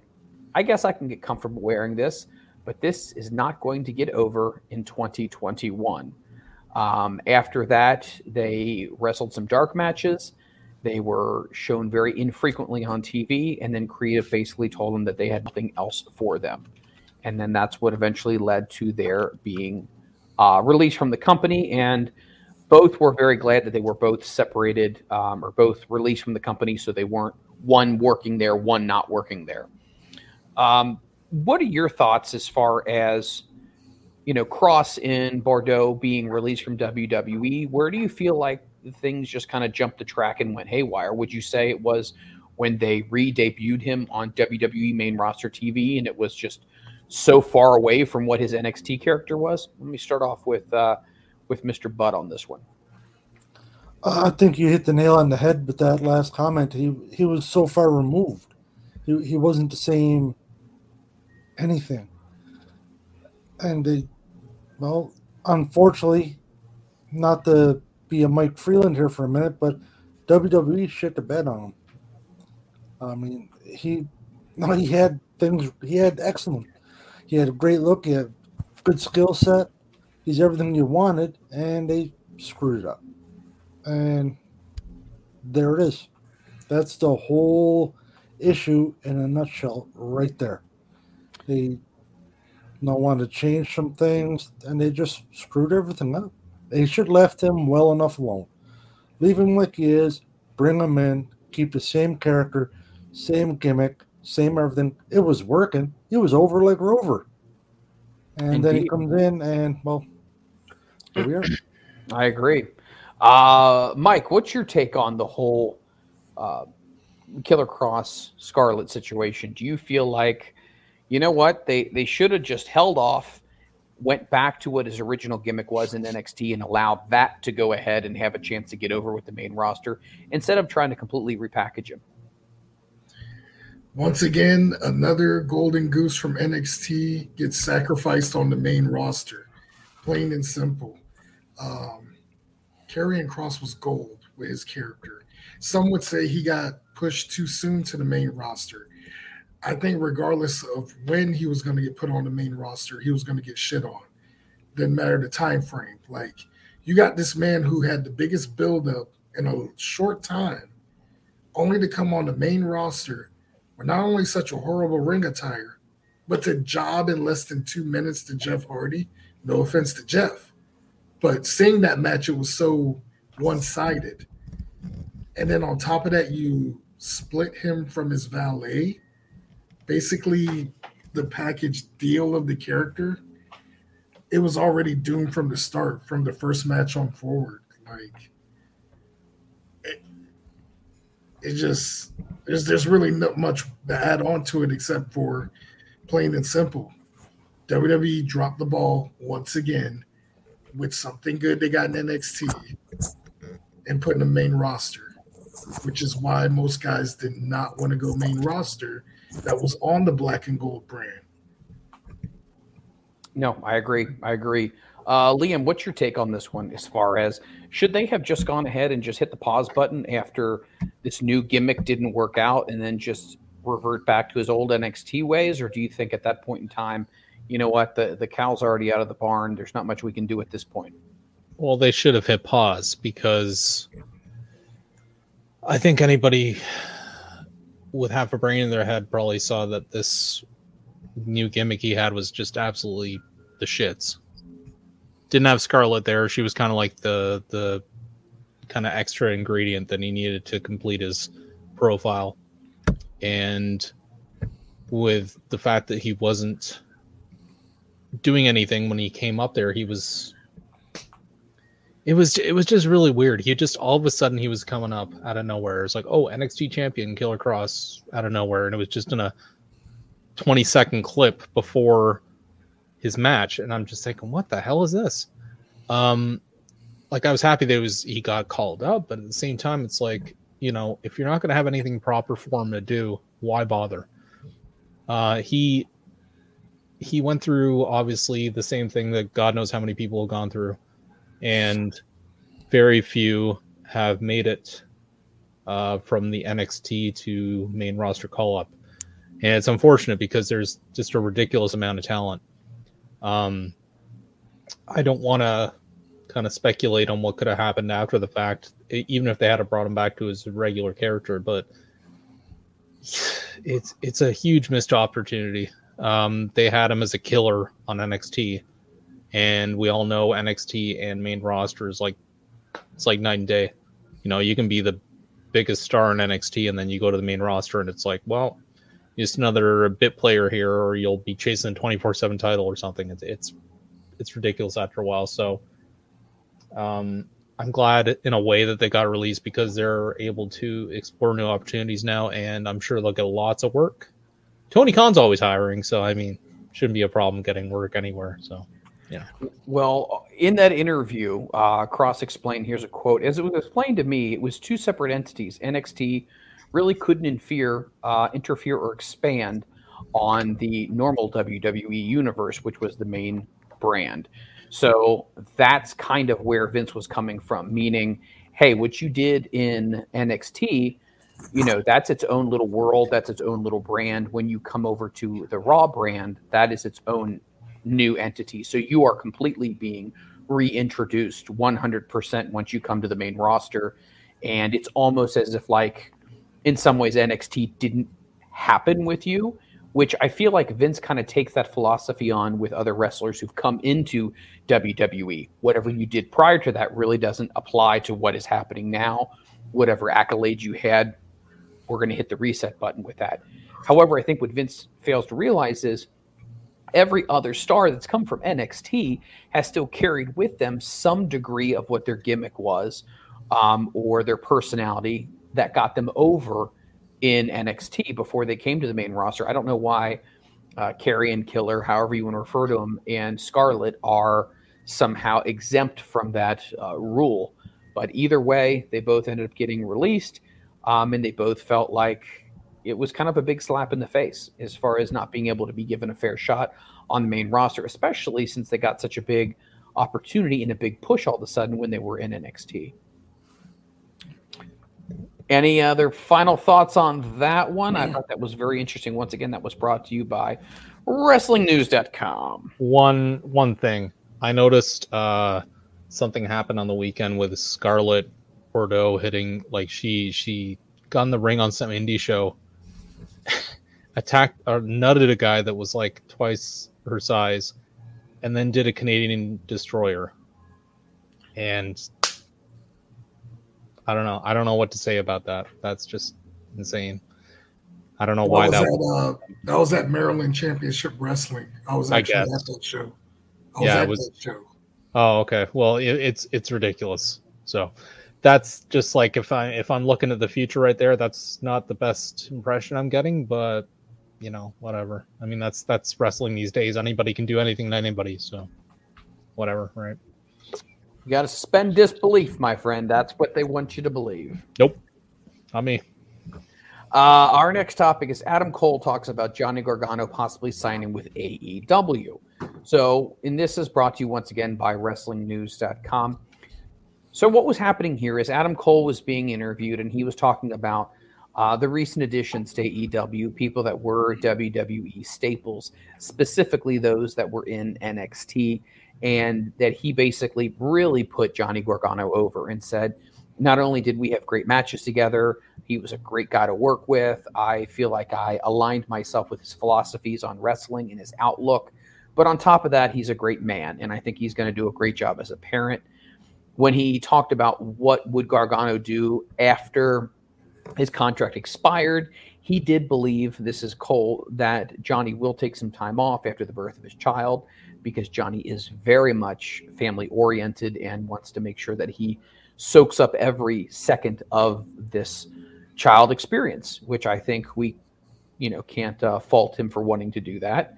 But he did say, and this was Adam Cole, that I would love to get a chance to work with Johnny, and I think Johnny would have some great opportunities, et cetera, et cetera. Johnny's even said on his Twitch channel that he's got a tremendous amount of respect for people like Kenny Omega and the Bucks and a lot of other guys that are currently in AEW. So I guess the big question would be, do we think that either before or maybe after the birth of the child, Johnny will go back to WWE, or do we think that he's going to go to AEW? Because originally a lot of people in NXT thought that Johnny was definitely going to come back and sign. As part of the old guard, they thought he would wrestle, but he would be more transitioned to be a backstage producer and a coach instead of being called up to the main roster. Johnny says he still wants to wrestle. He's got some bucket matches that he'd like to have. Let me throw it to you first, Mike. Do you think he's wanting to fulfill some of these bucket wishes before his bump card is filled? Or do you think, he's probably going to head back to the gold and black where it's been home for him for so many years? At this point, it could be either or. I mean, we still got the elements of surprise in pro wrestling. There is some unpredictability in it. However, it would be nice to see him have his list of dream matches, kind of what we saw with Bryan Danielson. But there's just something about him in NXT that just makes it special. And without his presence, it is a lot different, whether it's Black and Gold or 2.0. I like that. Very, very interesting take here. The Butt, what's your thoughts on what do you think he's most likely to do? Because I do believe his wife still, even though she's going to be, or she is out on maternity, that she's still under contract with WWE. So that means whatever time that she misses, that would just be tacked on to the end of her contract. What's your thoughts on that? Would you go back to NXT because you both work for the company, or would you still want to fulfill some of these bucket matches? I hope he goes back to NXT. Personally, I don't want to see him go to the main roster. I don't want to see nothing to do with that. It is pointless for him to go to AEW. There's already too much going on there. He's either going to get lost in the shuffle or somebody else going to get lost in the shuffle. He's an NXT guy. He'll always be an NXT guy. Resign there, whether he becomes a part-time wrestler, part-time trainer, coach / producer, whatever, that's fine. He's still there. I mean, there's still wear left on the tires. He can still wrestle. He can still go. I don't think you would want to bring him back to NXT to make him the guy. I think you'd want to use him hopefully to put over the younger talent, not make him a jobber. I don't mean that, but have him push some of the younger talent. No, he can put off a damn good match with just about anybody. And I'm not saying if he went to AEW he couldn't have some bloody good matches. It's just there's already enough going on over there. There's no room for him. Sure. So I think NXT is the ticket for him. Fair and they'll enough. take good care of him. Liam, I mean, obviously, when it comes to Johnny Gargano, bucket matches, talks about Omega, talks about a bunch of other people, would love to work with Adam Cole again. They had some great matches. Or do you stick with WWE? Do you re-sign with him shortly after the birth of your child? Where do you think his mind is at, and where do you think most likely he's going to end up? Well, his mind is he's exploring his options, which he should be. You'd be stupid not to at this rate. You can look at it like a lot of wrestlers in the past when there's two major organizations or at least two competing organizations. You look at the fact that, okay, well, I'm sitting out for a bit. I'm a free agent. I'll pretend I'm talking to someone else, and then that'll drive up my price. It's a bargaining chip. I'm not saying he'll do that. It doesn't seem like the type, but I think, though, that he would do well to stay with WWE, but on the other hand of what everybody else is talking about, I don't think he would belong in NXT anymore. He's done everything. It's like I was saying a couple of weeks ago, they could bring him back and into NXT and then put over that guy, that Grayson Waller. Put him over. He's the guy that attacked him, put him over, but have a real good feud going. But just ultimately have that guy go over. That helps elevate Grayson Waller, and then Gargano can move on. I'm not saying he should necessarily go to the main roster because, it's a death spot for a lot of people. But, I mean, what else is there to do in WWE? On the flip side, go to AEW and get lost in the shuffle. They have way, way too many people right now. Kyle O'Reilly going there is like, holy shit. Like, can we fit any more people on our roster? It's becoming like WCW. It's getting just, it's overinflated. So it's not to say that he couldn't have some great matches there. You could do them on a per appearance basis, and I'd be completely fine with that. I do not want to see him signed there, though. Get him against Bryan Danielson. Get him against Twinkle Toes McFingerbang. Get him against any number of people, right? But don't have him as a permanent member of their roster, because it's overinflated right now. It's too much. So it's WWE or somewhere else, I would think, right now. Fair enough. Very, very interesting. Anybody want to throw any final comments in on that one before we move along? No. We kind of talked about this, the Rit and I, earlier today. Well, with Omicron running wild, brother, in the United States right now, it's interesting because AEW has officially continued their testing. However, WWE has decided that they are no longer going to be testing people. Now, with a lot of their hubs in the Northeast, New York and DC, Virginia, West Virginia, all of that area, do you feel like that's a good idea to say, you know what, we're just going to pull the plug on testing people? Because there have been a lot of people who have not been on house shows, and there has been a rumor floating around that many people have gotten sick. And that's why some people have not been on some of these more big profiled shows, and they've had to throw cards together at the last minute because many people just aren't able to come. I'm going to first throw this out to Liam. We'll start out with you. What's your thoughts on the whole, you know what, we're not testing anymore. We feel like this is pretty much done with. Smart, or wow, I can't believe they're that dumb? I'm not going to pretend to be the most PC guy in the world with this especially. But you got to kind of wonder if they're not, like, I haven't been paying attention to the news too much, but it seems like they're one of the only organizations that's kind of going like, not a big deal. Omicron seems to be running completely rampant, or running wild, as Hulk Hogan would say. And it seems like it's not nearly as bad as the previous variants. However, as Finkel would say, there seems to be, you know, a ridiculous amount of cases going up. The ICUs are getting clogged up. Why would they not think that this is, you know, protocol that they should be taking like they would as usual? They were a little late to the dance, it seemed like, on getting the proper testing and all that done originally when everything was starting to happen in March 2020, around there.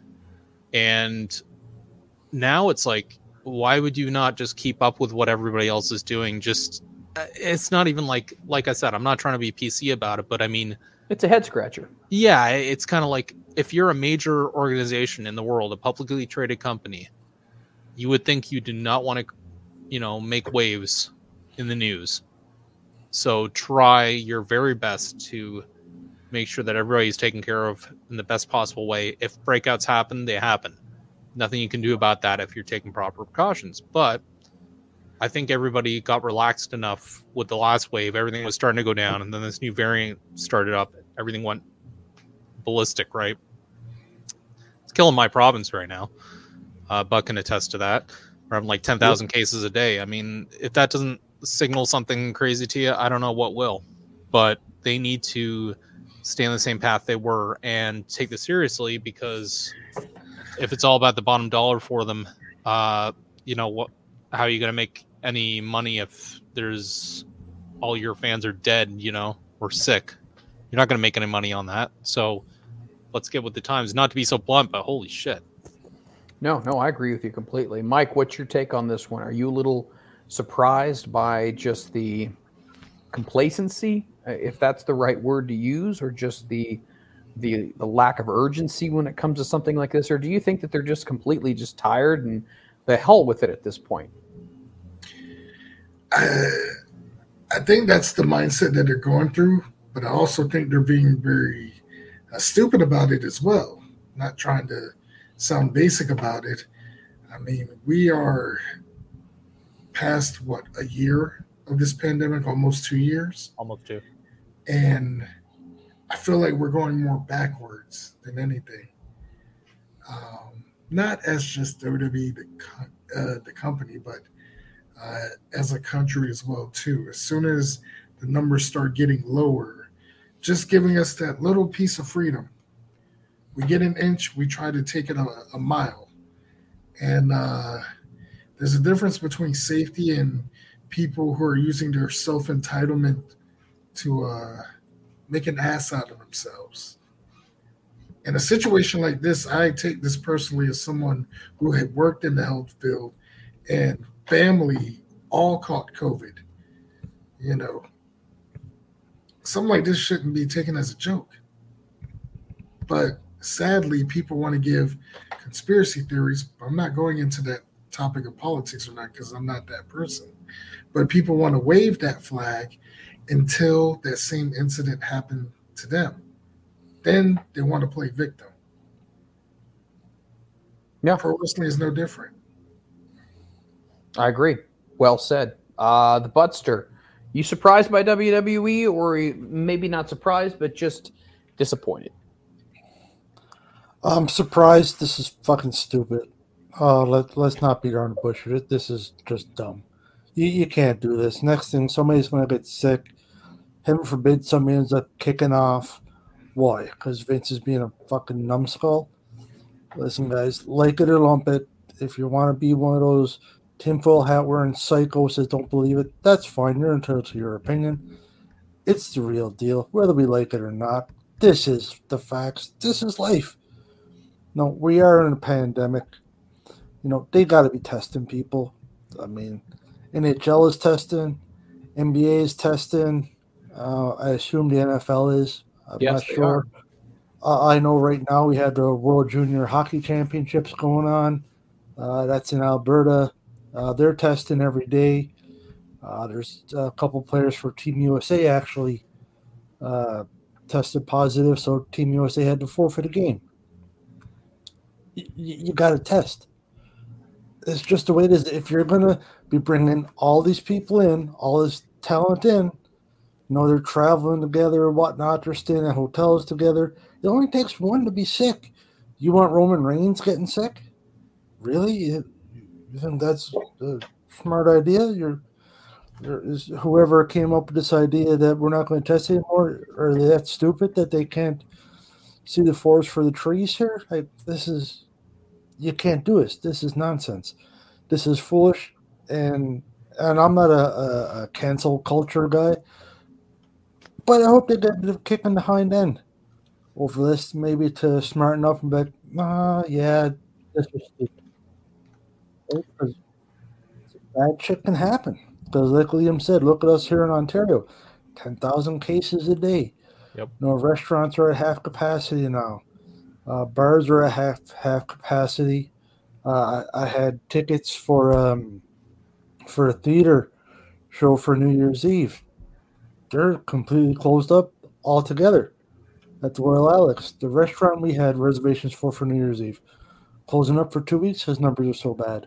There's bars and restaurants here that don't have enough staff to open. They're not even opening because the numbers are atrocious here in Kingston. 3 weeks ago, we had 20 some odd cases. 4 weeks ago, now we're up to 1,700.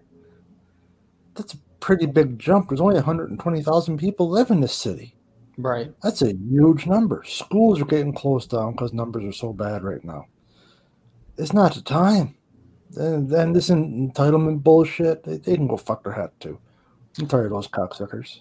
Well, several top WWE stars are sidelined from shows this past week because they either tested positive for the virus or were in contact with someone who had tested positive. Now, Fightful Select reported the Performance Center talent were informed that this past weekend that they no longer are requiring the twice-weekly COVID testing that had been mandatory since the beginning of the pandemic.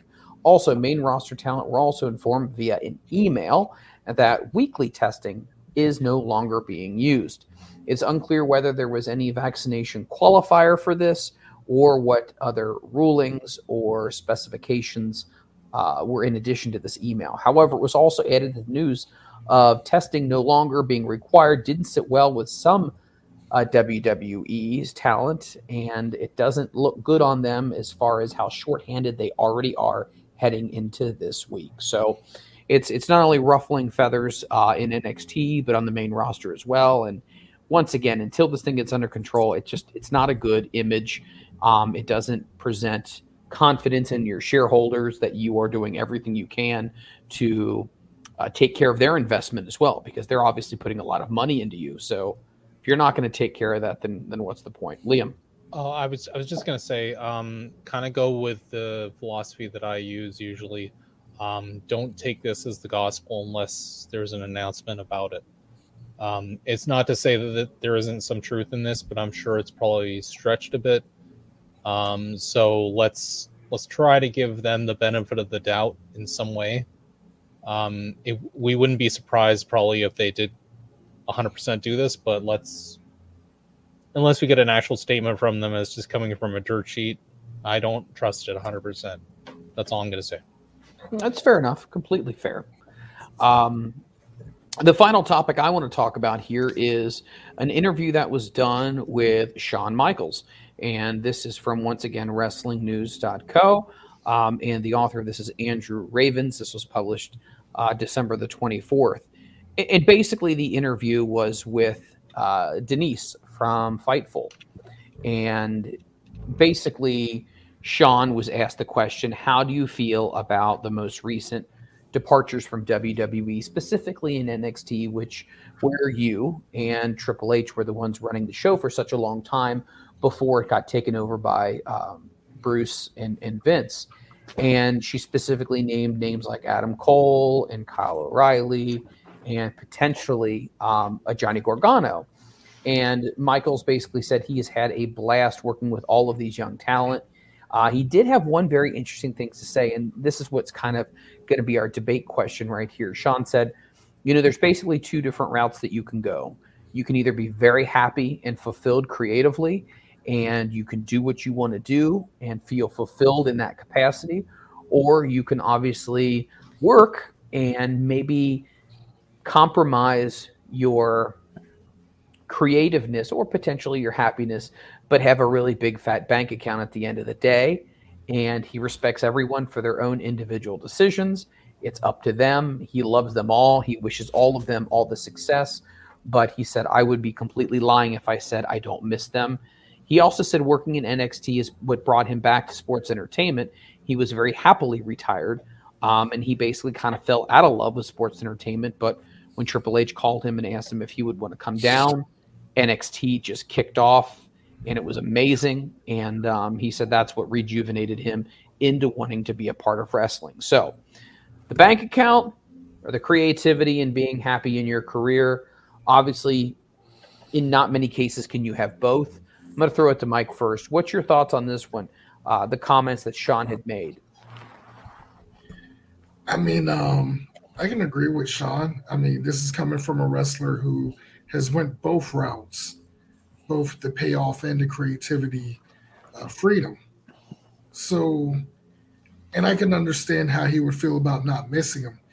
It's just like, you know, if you're a parent and you're seeing your child graduate high school and they're going off to college and explore a new world. He also in that interview compared it to that. So at the same time, he does enjoy the current class of 2.0 and the relationships that he's building with them. So even though, yes, he missed I guess the centerpiece of the Black and Gold brand, it also gives him a chance to build those new relationships with 2.0 as well and help, you know, rebuild that rapport that he did with the Black and Gold brand, you know. No, see how it goes from there. It's an interesting dichotomy between, and this is not just wrestling, but this is any occupation, Mike. Would you agree sometimes you can take the road of making money and being miserable and aggravated at work, but you're getting a fat payday, or take a route where you might not make as much, but you actually like rolling out of bed and going to work? I mean, I think at some point in time, we've all kind of faced that road of what do we do? I know I faced it. I worked in finance. I made ridiculous money, but I absolutely hated it. And then I realized what I enjoy doing is mentoring, and I make substantially less, but I do enjoy what I do, and I can see the impact that you have. And I think that actually is what a lot of people look for. You know, a lot of people don't get that payoff, and I don't mean, you know, monetarily wise, but the payoff for, oh, I see what my input is doing, you know? So I think it's interesting, and I think that's kind of what Sean was getting at. Let's throw it over to the butt. What's your take on the comments of Sean, and does it seem like a different Shawn Michaels to you? He's grown up. He's not a jackass like he used to be. He's calmed down a bit. No, it's a well-known fact. He was not a pleasant person, to put it mildly. He's grown up a bit. He's maybe seen the error of his ways, and he's more of a mentor as opposed to burying guys and stabbing people in the back and just being an all-around scumbag. But for regards to the picking, you know, do you want the creative happiness or do you want the money? I don't know. Maybe I'm a bad person, but I'm going for the cash. I don't care. Okay, give me the money. I'll get my bills paid off, get some stuff sorted out that way, and then once I got a little bit of a nest egg, then we can go to the more. I'm doing it for the love and the play-in and all that stuff. That's the way I am in my life now. So that's my take on that.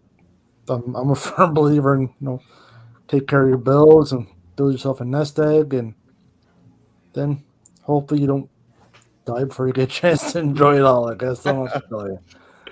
Right. Mr. Savage, what's your take on this one? And have you ever been in a situation where you can go one of two ways? He goes both ways. I do not, so don't speak for me. Speak for yourself, maybe. I don't know. So as far as that goes, no. I mean, like, it's true. You want to hit like an equal line where it's like, okay, I'm enjoying myself and I'm getting paid for it. I mean, what's better than that, right? Right. Problem is, in wrestling, it's going to be, man, it would be very hard unless you were, say, like, Undertaker, Bret Hart, one of those legend people, to actually be able to say, you know, I love what I do and I'm getting paid a great amount for it. I can't totally fault someone that just thinks, okay, well, like Kevin Owens, right? Everybody's reporting that he took a new contract and probably made a lot more, I would assume, as he should. And he's got a family, right? What's wrong with that? You know how much you're making in advance. Say, okay, I'm going to set this and this aside. This is going to savings. This is going to whatever, like, you know. And there's nothing wrong with that. But, you know, you could ideally say, like, okay, Kevin Owens could take that and then take it to the end of his contract, make a boatload of money, have it all set aside, and then be like, okay, AEW, here I come. New Japan, here I come. Whatever, right? And that could be the end of his career, where he's really enjoying himself at the end of his career. Now, Shawn Michaels, he doesn't need to worry about anything.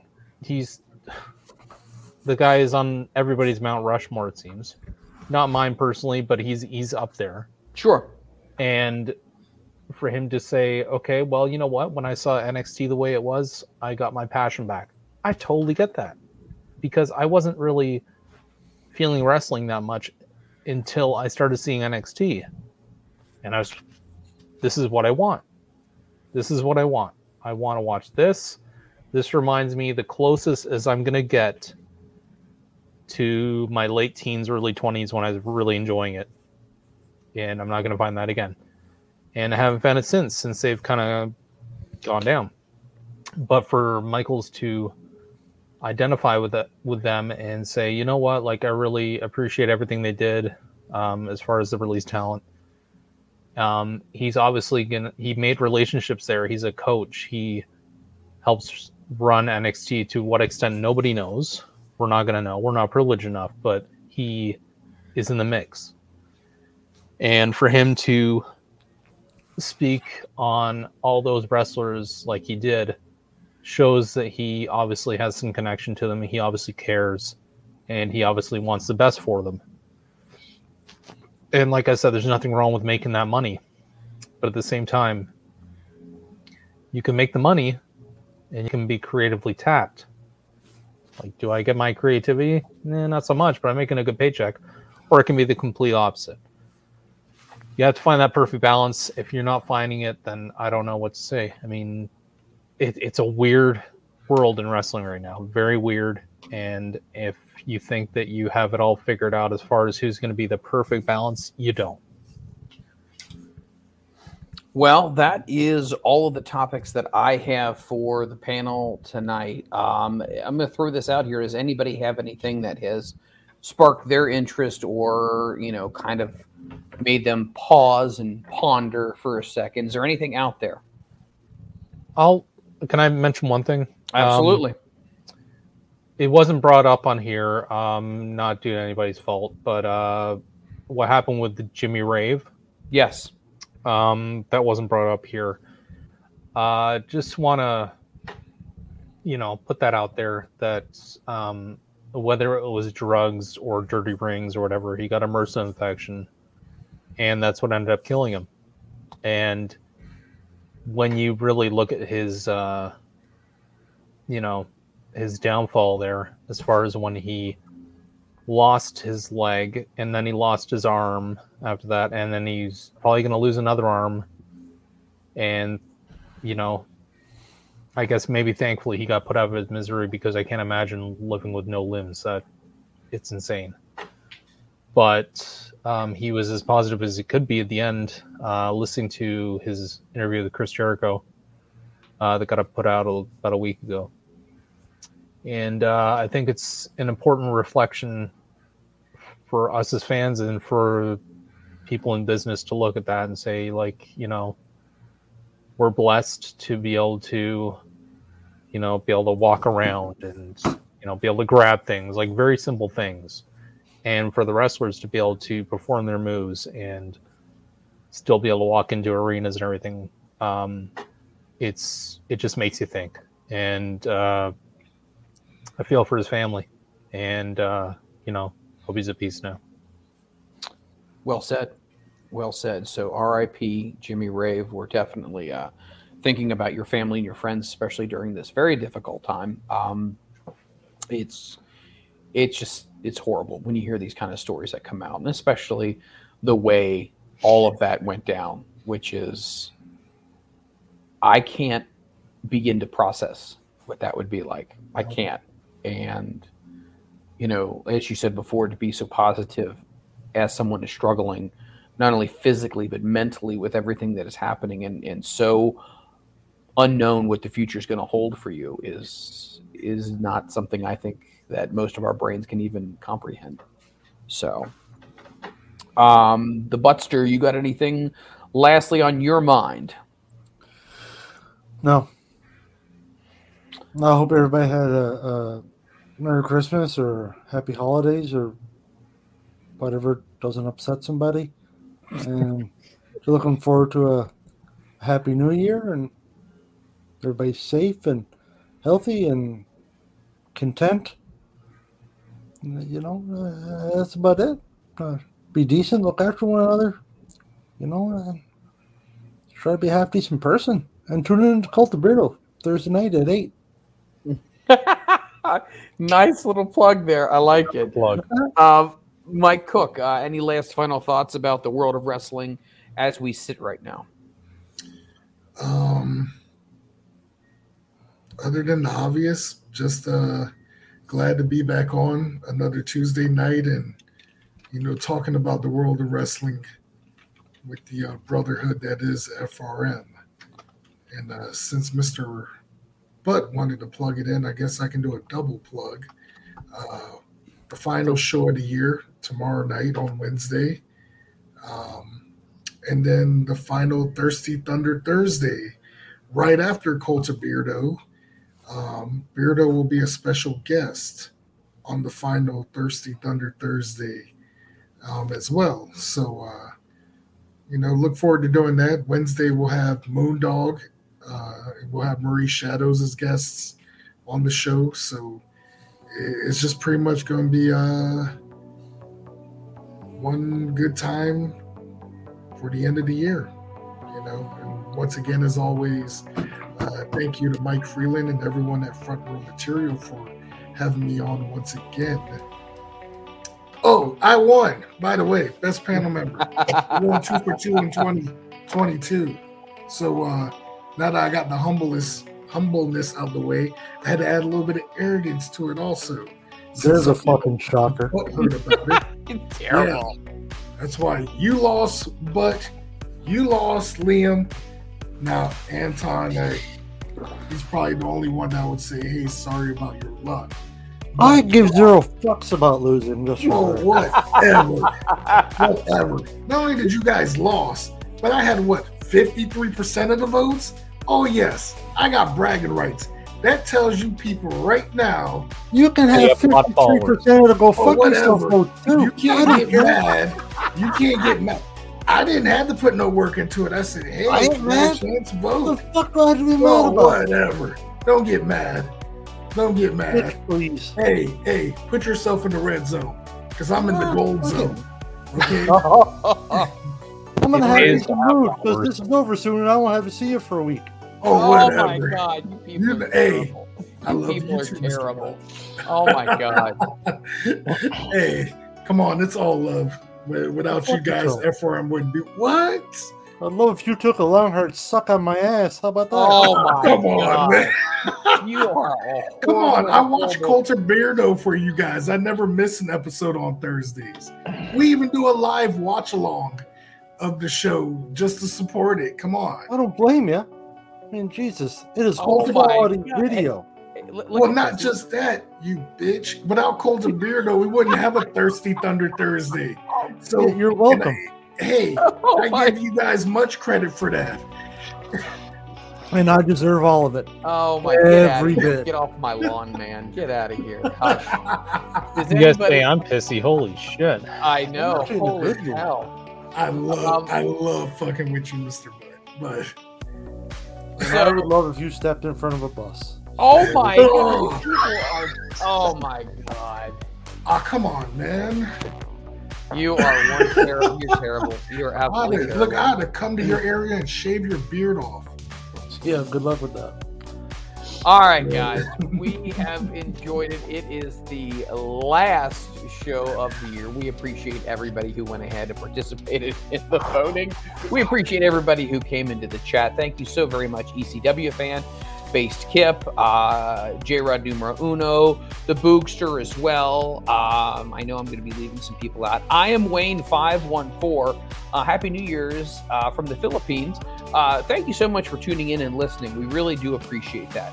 I think it's the first time somebody's actually commented on where they're listening from, but we appreciate that, and we appreciate all your support. Who else do I want to make sure that I give some shout outs to? Can we shout out Anton? Yes, Anton. Anton's dealing with a personal matter right now. I'm not going to delve on it more than that because he told me about it, but we're thinking about you, and hopefully you'll be back soon. Absolutely. Where's Mikey Starks? Is he stuck in like Baby Gap or something? They couldn't get out today? Toddler Gap. Toddler Gap. Toys R Us? Yeah. Bernice Pierce, I want to say thank you to you as well. I'm just completely ignoring all of you right now because this is just ridiculous. But first of all, you need to bury the hatchet with Mikey Starks. You need to bury the hatchet. I like Mikey Starks. No, I'm talking about He's talking about me. George Booney over here. Yeah, tell him to learn to talk like he's got a 6th grade education. Oh no, my we'll be fine. You are terrible. Hey, not my fault. It's got American education supporting him. What do you want? And welcome to the Miserable Canadian Show. Wow. Tread lightly. Oh my goodness. All right, guys. It's been fun. It's been awesome. We can't thank you enough for joining us and supporting us for the entire year of 2021. For Anton, for Mike Cook, for The Butt, for The Rid, for Liam Savage. I am Mike Freeland. Continue to support wrestling podcasts as well, not only ours. The Mark Pod Order, go ahead and support them. You can support Shining Wizards podcasts, any other Michael Order podcast. What other podcasts out there should people go ahead and download? Personally, I would say the Don Tony Show. Yes. Great show. And Blue Meanie, yeah, definitely minded the Meanie. I'm part of his pod squad. But I would also Freeland. Okay, he's gone. I would good riddance. But I'd also like to say, everybody support our YouTube. We did a live cast tonight on there for the first time. We'd like to get more people on there. It doesn't matter what you choose, if you choose Twitch or YouTube, but we'd like to be able to see more people getting onto our YouTube, enjoying that, seeing what we have to offer. We will, hopefully in the new year, have some exclusive content going up on there. So it wouldn't hurt to subscribe, to watch our channel, and to make sure that you're paying attention to what we do on all facets of our social media. Well said. Well said as well. Thank you. I also like to thank all of our guests who have joined us over the course of 2021, and specifically Angelina Love, who joined us for this last interview. Hopefully you guys all enjoyed that. It was a tremendous fun, and it was an hour that flew by like you wouldn't believe. And we are actually going to be setting up a part 2 and maybe a part 3 with her as well, because I think there's so much more meat on the bone. All right, I've talked enough. So with that being said, for everyone, once again, I am Mike Freeland. Thank you for a great 2021. We can't wait to see you on the flip side on 2022. But before we get there, don't forget Cult of Beardo coming up this Thursday night. Mike, you got your shows that are going to be coming up on, what was it, Thursday night? Wednesday night and Thursday night. And Thursday night. That is perfect. Guys, follow them on social media. And I'm Mike Freeland. We'll talk to you next year on Front Row Material.